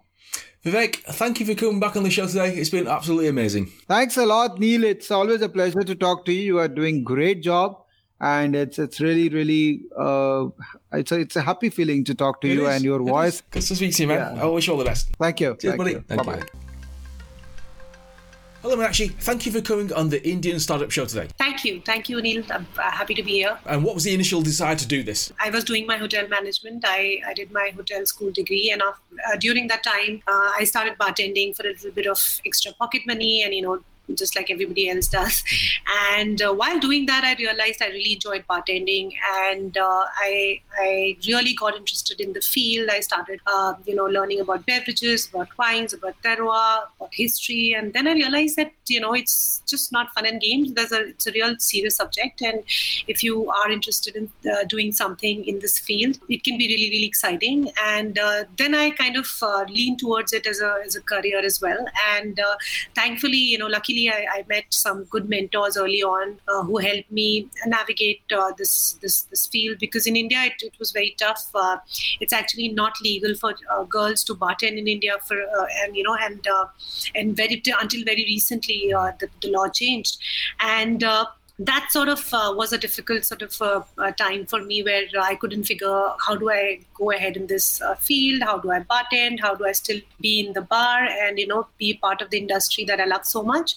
And during that time is when I sort of leaned towards beverage marketing, sales, and events, etc. And that's when I realized that this can also be a fun thing to do. And actually, it was a lot about finding your passion. And along the way, I think I'm really, really glad that I found that and I've met the people who helped me figure that out as well. And from there on, it sort of became easier. I think once I recognized that what I want to do in life, I think then it just flowed. And since then, I've been in the industry. Yeah. What was it specifically that you liked about bartending then? I did it for 2 days and quit after 2 days.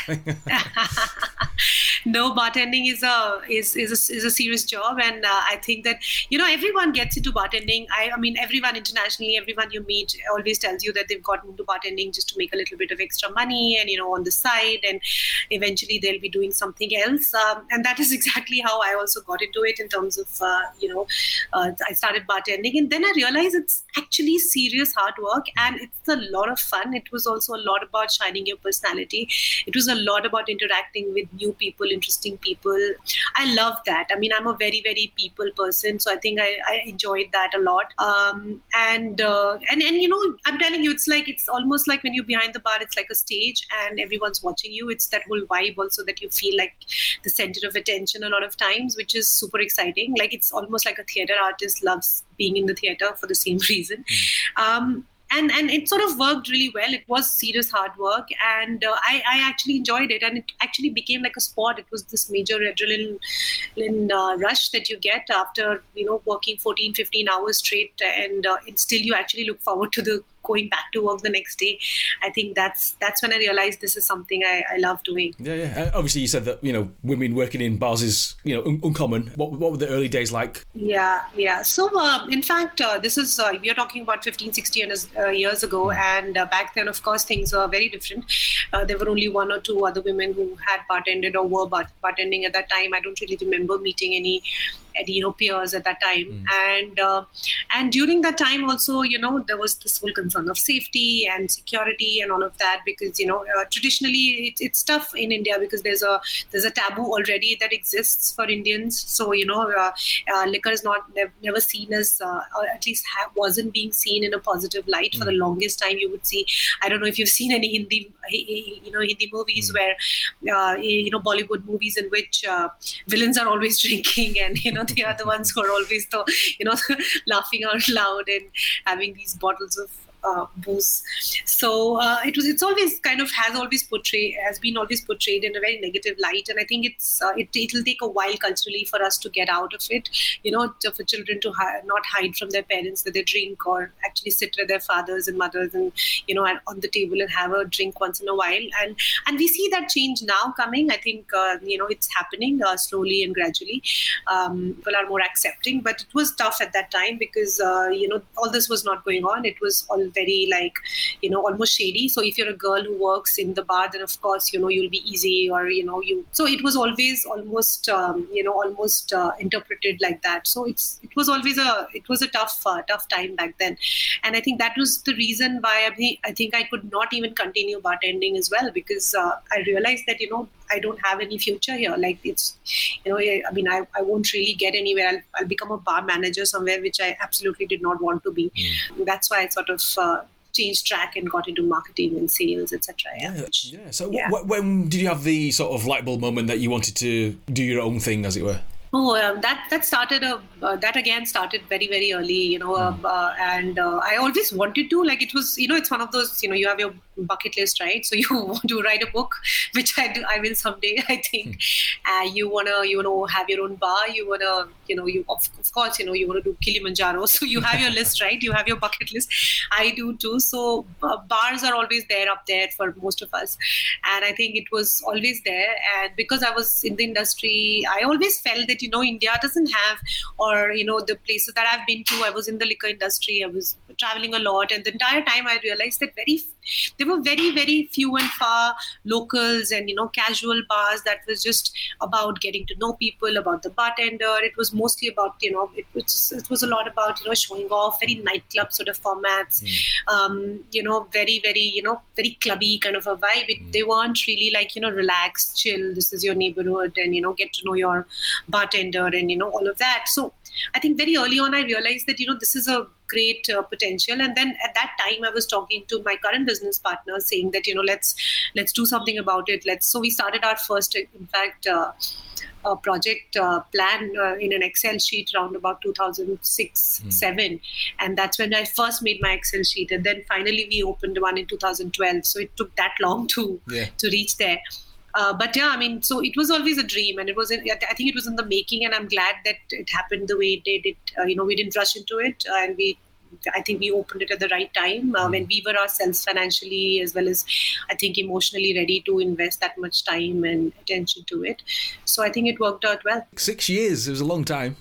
It's like that blog you keep writing to think that one day it's going to make into a book, right? So I had that Excel sheet was always like constantly getting tweaked, and I had a bunch of images. I still have that folder, and I time and again go back to it. Something about the menu, something about the uniform, something about the signage. It was always in your dream, right? So it's like a dream project which was in the making. And I think sometimes I feel that if you can manifest your dream, that's the best thing you can do as an entrepreneur. And I always feel that you should be able to visualize what you actually want to make. And I think that is extremely important. Like, you shouldn't be vague about it. You need to be really, really like, it's almost like you can touch and feel and taste it. So it should be that real to you. And I think that's when, the transformation happens for you to feel that kind of fire in your belly. I must have a look at this Excel spreadsheet. What were the numbers, and how accurate were the numbers then, looking back? Oh, they were terrible. We had no idea. So I think nobody has any idea. I mean, you think you know it all, and you've done your research, and you've done everything, and I think when it hits you, when you do your own stuff, you realize that you're all over the place. We made all our mistakes that I think everyone does. We calculated the location wrong. We got almost the rental. I think the only thing we got right was the rental. And other than that, I mean, our carpenters were like, the architect was bad. I mean, everything that could go wrong went wrong in it.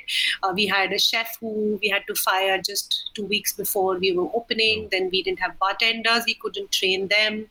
We were all over the place. And I think that is the journey that we had to make. And I'm glad it happened like that, because I think it kept us on our toes for a full year. Like full year, we were literally living there. So we would go in the morning and stay there the whole day and close the place. Even if there were 2 or 3 tables, we would do that. And that kind of, I think, perseverance pays off, in the long run. Yeah, excellent. Were you taken seriously in the early days then? Yeah. No, you were like, consumers, like the guests who came in loved us. And I think that was day one. We got a lot of attention and love from the people. Even if there were 5 people, 5 tables, they would all go back super happy. I think it was mostly because my business partner, who's also a very well-known mixologist, he was bartending himself. And that was in itself a great privilege for us. And I was serving. So literally, like in India, that doesn't really happen. If you go to bars and restaurants in India, the main investors or the partners will never be actually doing the work. They will always be the ones who will, who are the big bosses, and they'll come and go out of meetings, but they won't be really there for you to serve you, to talk to you. But I think we broke that sort of almost like it was almost like a cultural ceiling that we broke, where we were doing our own stuff. And we enjoyed it like thoroughly. So to get to know your guests, and so I think we got a lot of appreciation from there. Industry wise, like from the restaurant industry, from the bar industry, that took some time in the sense that while I was from a beverage company, I worked with Pernod and Diageo and all of that. They didn't know about us, but that you need to still prove yourself, right? So in the industry, you need to prove yourself, in terms of recognition, in terms of awards and all of that. I mean, in terms of course, the basic sales and the numbers. So, so I think, so we earned it over a period of time, I would say. When was a specific breakthrough moment then? Yeah. So I think that was almost 8 to 9 months down the line. I think that was how long it took us to actually stabilize, to feel confident enough to leave the place or not be around like for 24 hours.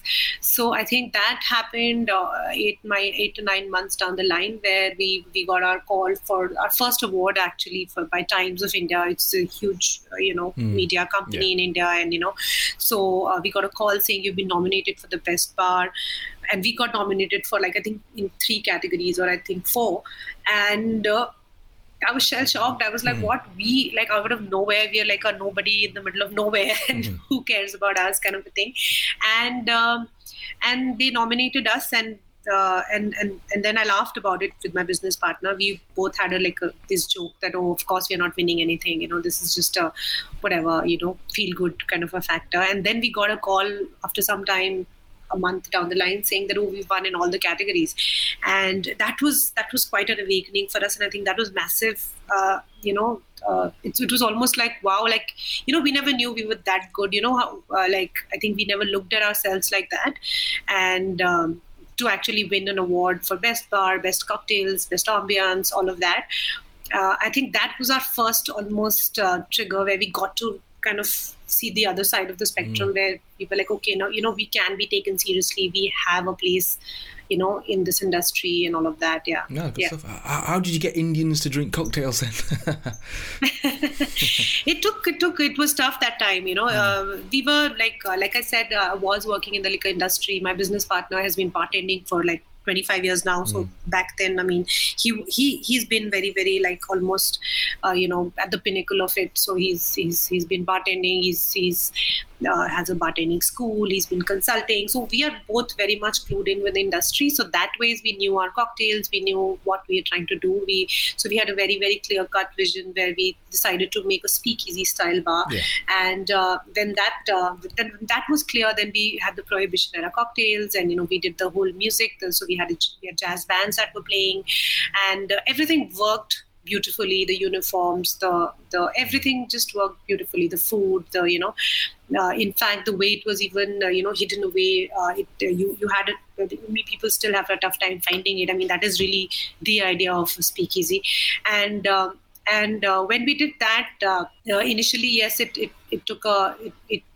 was kind of difficult to getting people to reach to you. But then, of course, people turned up eventually. Mm-hmm. That was the nice thing. Go for that. Excellent. So, going back to this spreadsheet, I'm fascinated. In terms of the themes and concepts, then, because obviously the bar scene in India is quite competitive now. Where did you get your ideas from then, or your inspiration? It was all about the global scene, what was happening internationally. So, like I was telling you, the background was already there. We were pretty clued in. We were very much into the, entrenched. I've been almost like reading Gary Regan's newsletters for like 10 years before that. I was following Alcademics. We were following Angus Winchester. So a lot of international, very well-known people. We were already kind of seeing what they're doing. We knew what is happening in New York, in London, all of that. So it was like, you're watching and you're seeing that's where the trend is at. And we knew that, there's something like that, this doesn't exist in India so far. And I think that was a clear, very, very good understanding that we had of the market that we were operating in. And we were very confident of that. And initially, it was tough to get people to have cocktails and to actually convince them to enjoy the drinks, but it was just about going with your gut. And in fact, one of my famous lines that I used to say to all our guests was that I would offer them a cocktail, and I would always say that if you don't like it, give it to me, I can use a drink. And that almost every time worked, because people would be like, of course, nobody returns a cocktail that easily.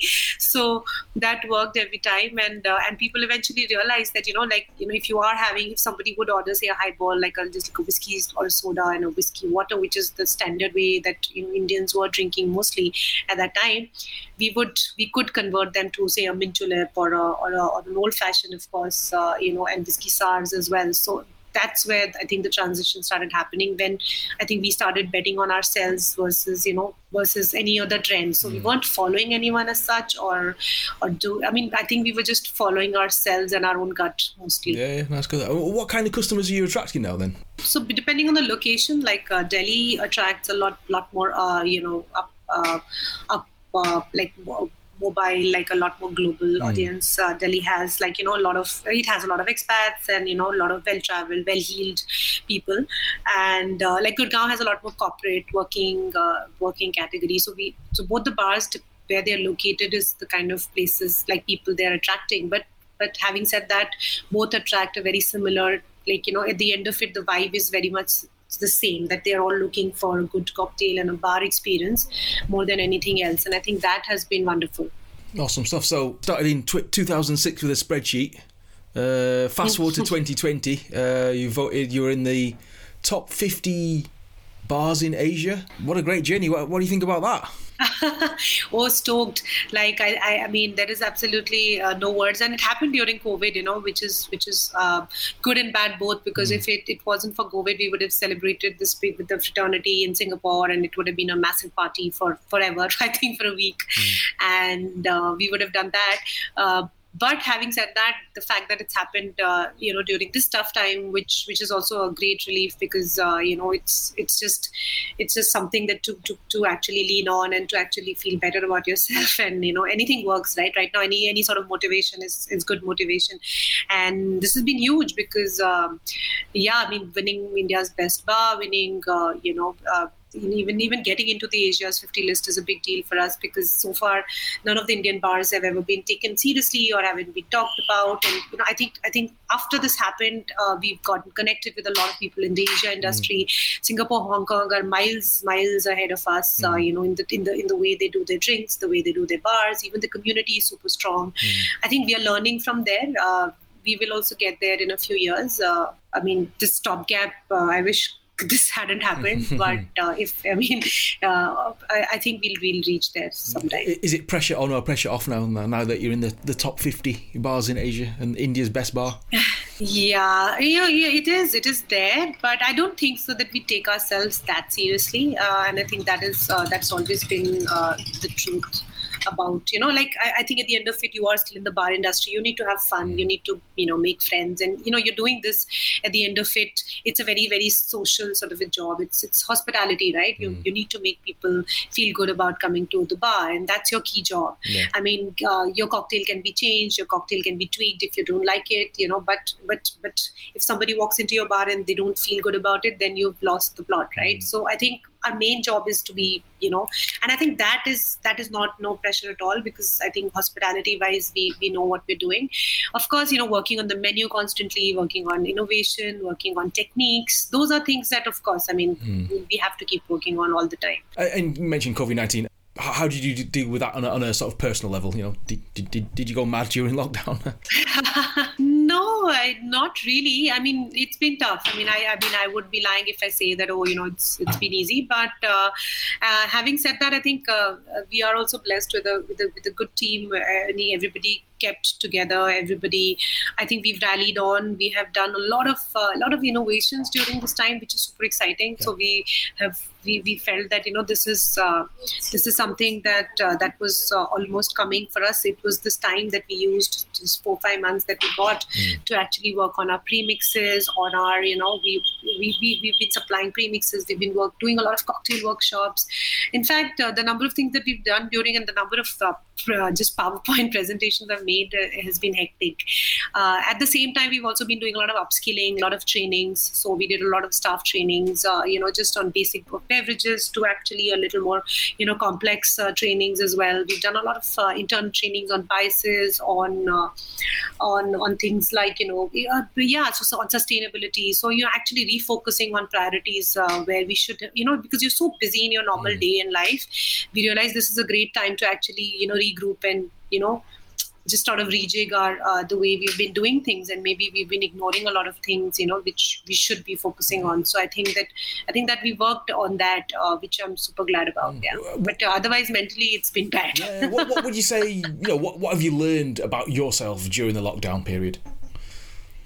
I have learned, this most amazing thing about myself, that I would always constantly crib about the fact that, I don't have any time. I don't, get any time off, and I have a little baby, I don't get time with my husband. So there was always this thing in me that, one day in a week I take day off, and even then your phone rings or something happens, you need to go to an event, if you're not at your bar, you're at someone else's bar. So these late nights, so I was doing that constantly. And then when I think COVID hit is when I realized that that I actually like doing all that. It's not that so I missed it terribly. And we miss it even now, because obviously things are not back to normal, but I actually enjoy that lifestyle. I enjoy the challenge. I enjoy the meetings. It gives me that excitement and the focus, which I think I terribly need.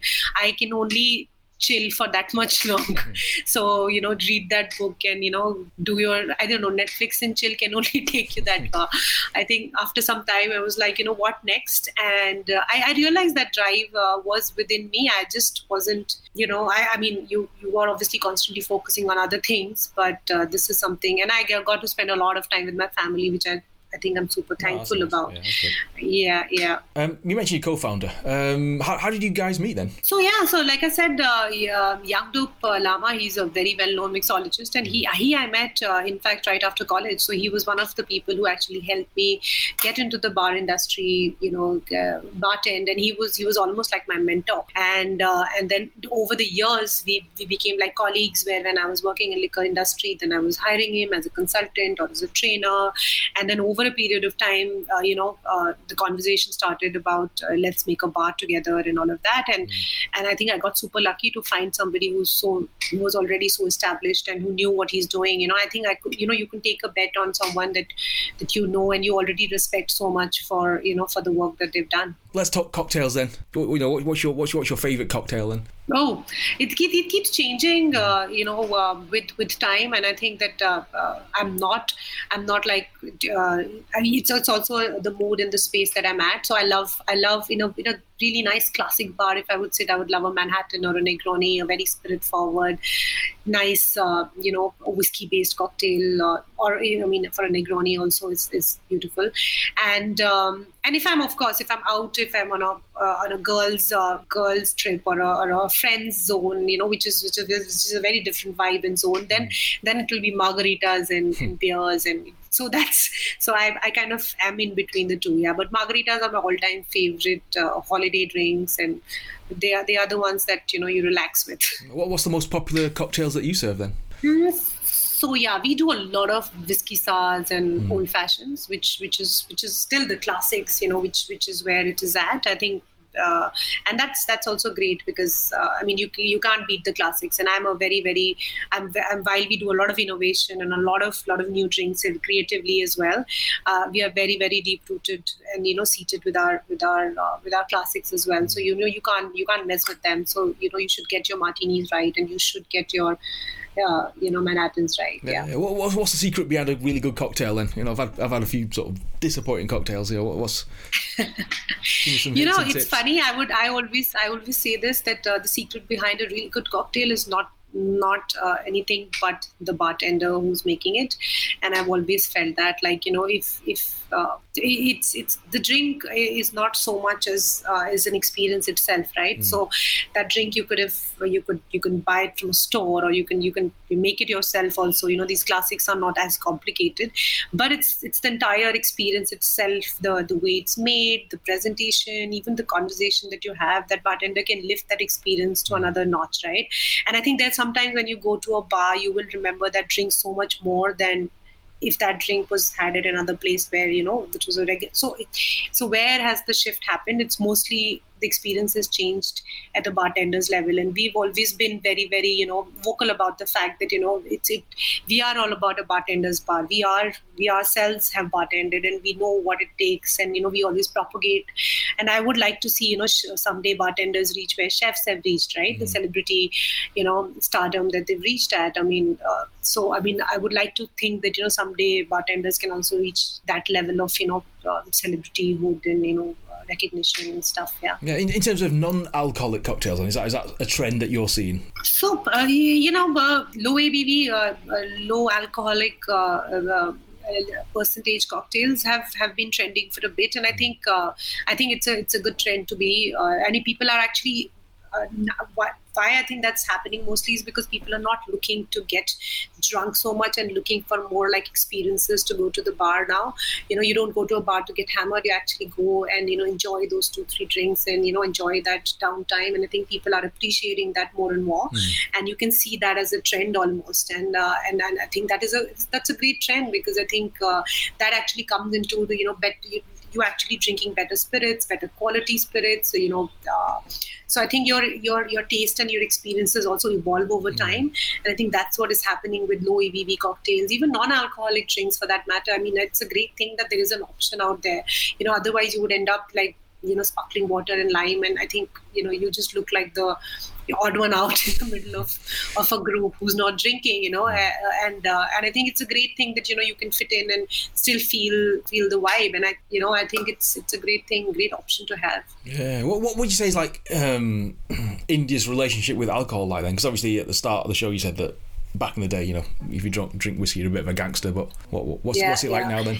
It's not been good in the sense that we've never viewed alcohol as in the positive spectrum of things. We are still the most heavily taxed product in India. We still have the most regulations. It's very, very tough to run a bar. Forget about opening the bar. We need like 15 to 20 licenses from different bodies. The amount of bureaucracy that exists is almost painful. And this is year on year. It's not like, you get a license in 1 year and then you continue. You have to do this every year. So you're almost knee deep into a lot of, I don't want to use the word crap, but excuse my French, but you are there. So in that sense, India has so far been very regressive. Having said that, I think the shift will happen eventually when they will realize that, I mean, there are lots of things which are happening in small pockets and small silos which are happening, which are actually getting some interest, where, you know, there's also a lot of employment that this industry generates. And I think it's time that, you know, the government and the authorities actually acknowledge that we are generating a lot of revenue, a lot of tax for them. And you know, the fact that they are constantly, almost and every time, looking at you like, you know, like as if you're a criminal or something, which is terrible, right? So I think it comes from the deep rooted the biases that we have, that, you know, if you are in the liquor industry, then you would be somebody who would be doing something wrong, or, you know, that whole mob and mafia vibe, right?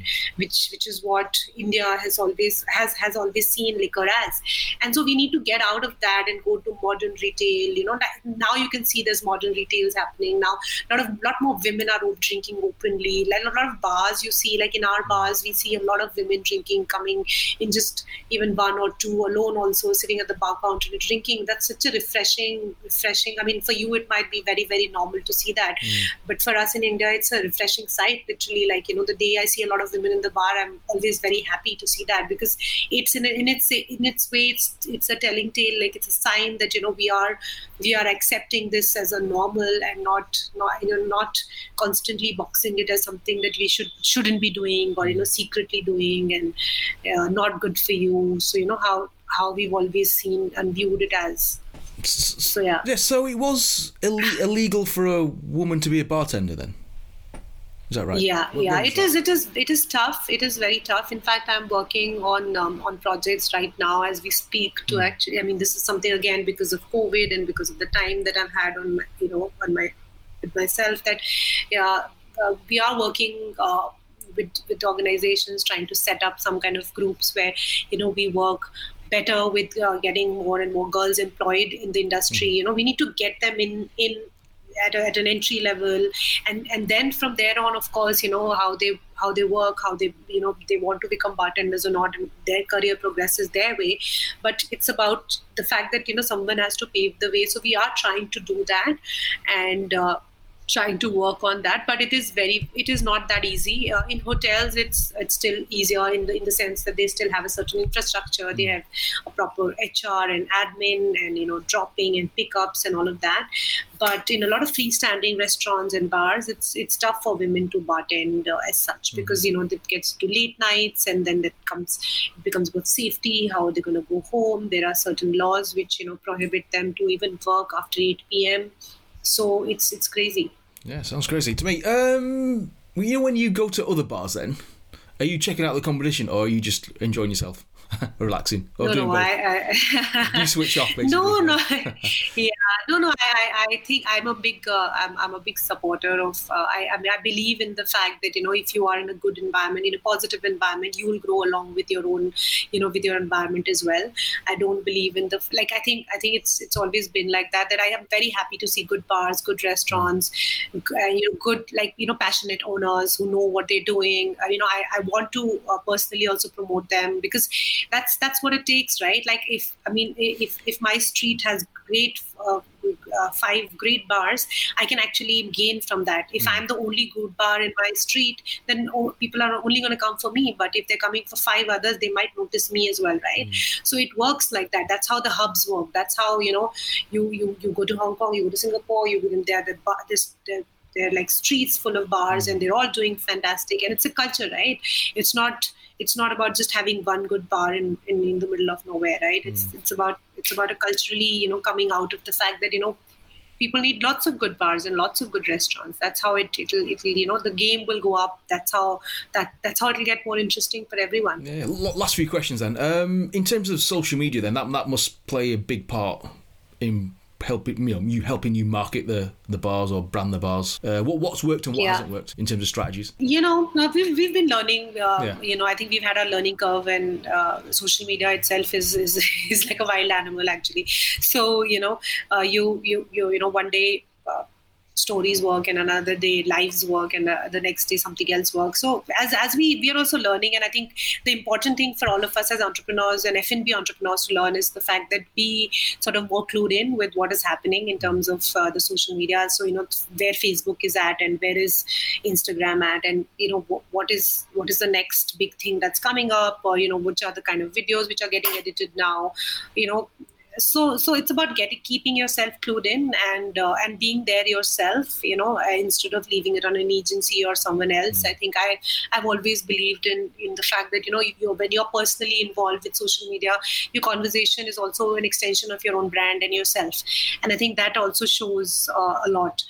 So we've had our So I think we've been doing fairly well. When it comes to that, and it's a great tool for connecting with the community at large, with other bars, other bartenders. It's been fantastic. So that way, social media is great. Mm-hmm. Yeah, that's good. If somebody wants to start their own bar and restaurant, what advice would you give them? Yeah. Oh God, tough one. I would say that you should introspect on why you want to do it. I think ask yourself the right questions first. Is it because you have money? If that's your answer, then you shouldn't. Is it because you have a lot of free time? Then you shouldn't. There are better ways to spend your free time and money in. I would say that you have to be really, really centered at the fact that if that is all you want to live and breathe and do in your life, and I think and that's what. If it's really, really clear to you in terms of the career or in terms of your life goal, then go for it. So have that conversation, think about it, mull over it. Don't jump into something as an opportunity, because these opportunities are also short windows and not necessarily open for all. So you have to keep that in mind. Of course, understand the business at a level where I think costing and their business plan makes a lot of sense. So keep going back at it. Speak to a lot of your peers. Speak to other people who are already doing it, or try to look for a mentor if you can, who can actually guide you and help you, who's done this before. And there are some great people out there who will give you that advice as well. So I mean, it's about doing that due diligence for yourself more than the outside world. I mean, you might think your product is something which is unique and which doesn't exist, but that shouldn't be the reason for you to go for it. You should be thinking about yourself, are you ready for this? It's like a massive commitment that you need to make, in every way. So, if you're happy to give up on Christmas Eve and New Year's Eve and your birthday and your child's birthday, then it's good, right? So that's where you need to ask yourself those hard questions. Mm-hmm. Would you recommend sort of buying an existing business, or would you recommend starting from scratch? There's probably pros and cons from each side of things. Yeah, no. So it all depends on that's a very operational thing to do, because I mean you would know what your capital is or where you want to be focusing on.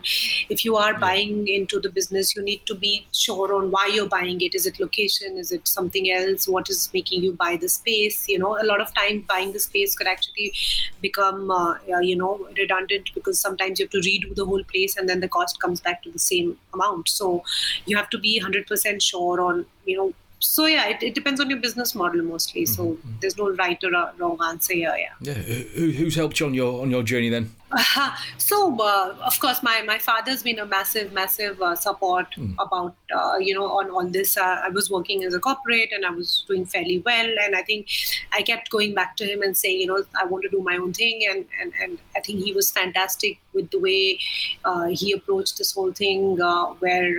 I would sit down with my mom, dad, and they would say that, just go ahead and do it. You're young and, you should do it. And, don't wait for, it's not a milestone that after marriage do business or whatever. So I was 28 when I started my first bar. And I think that's the interesting thing that, I didn't have. And then along the way, I met my partner, and he has been super supportive about it. So thankfully my in-laws have been super supportive about it. So it takes a village, right? So I think that over a period of time, nobody can say that I've done it on my own and that's it. So it's like I've had these wonderful, amazing people who have always been super supportive, and and I think that's where, and of course, work mentors, your office mentors and friends and family. I think everybody's been there. Mm-hmm. Excellent.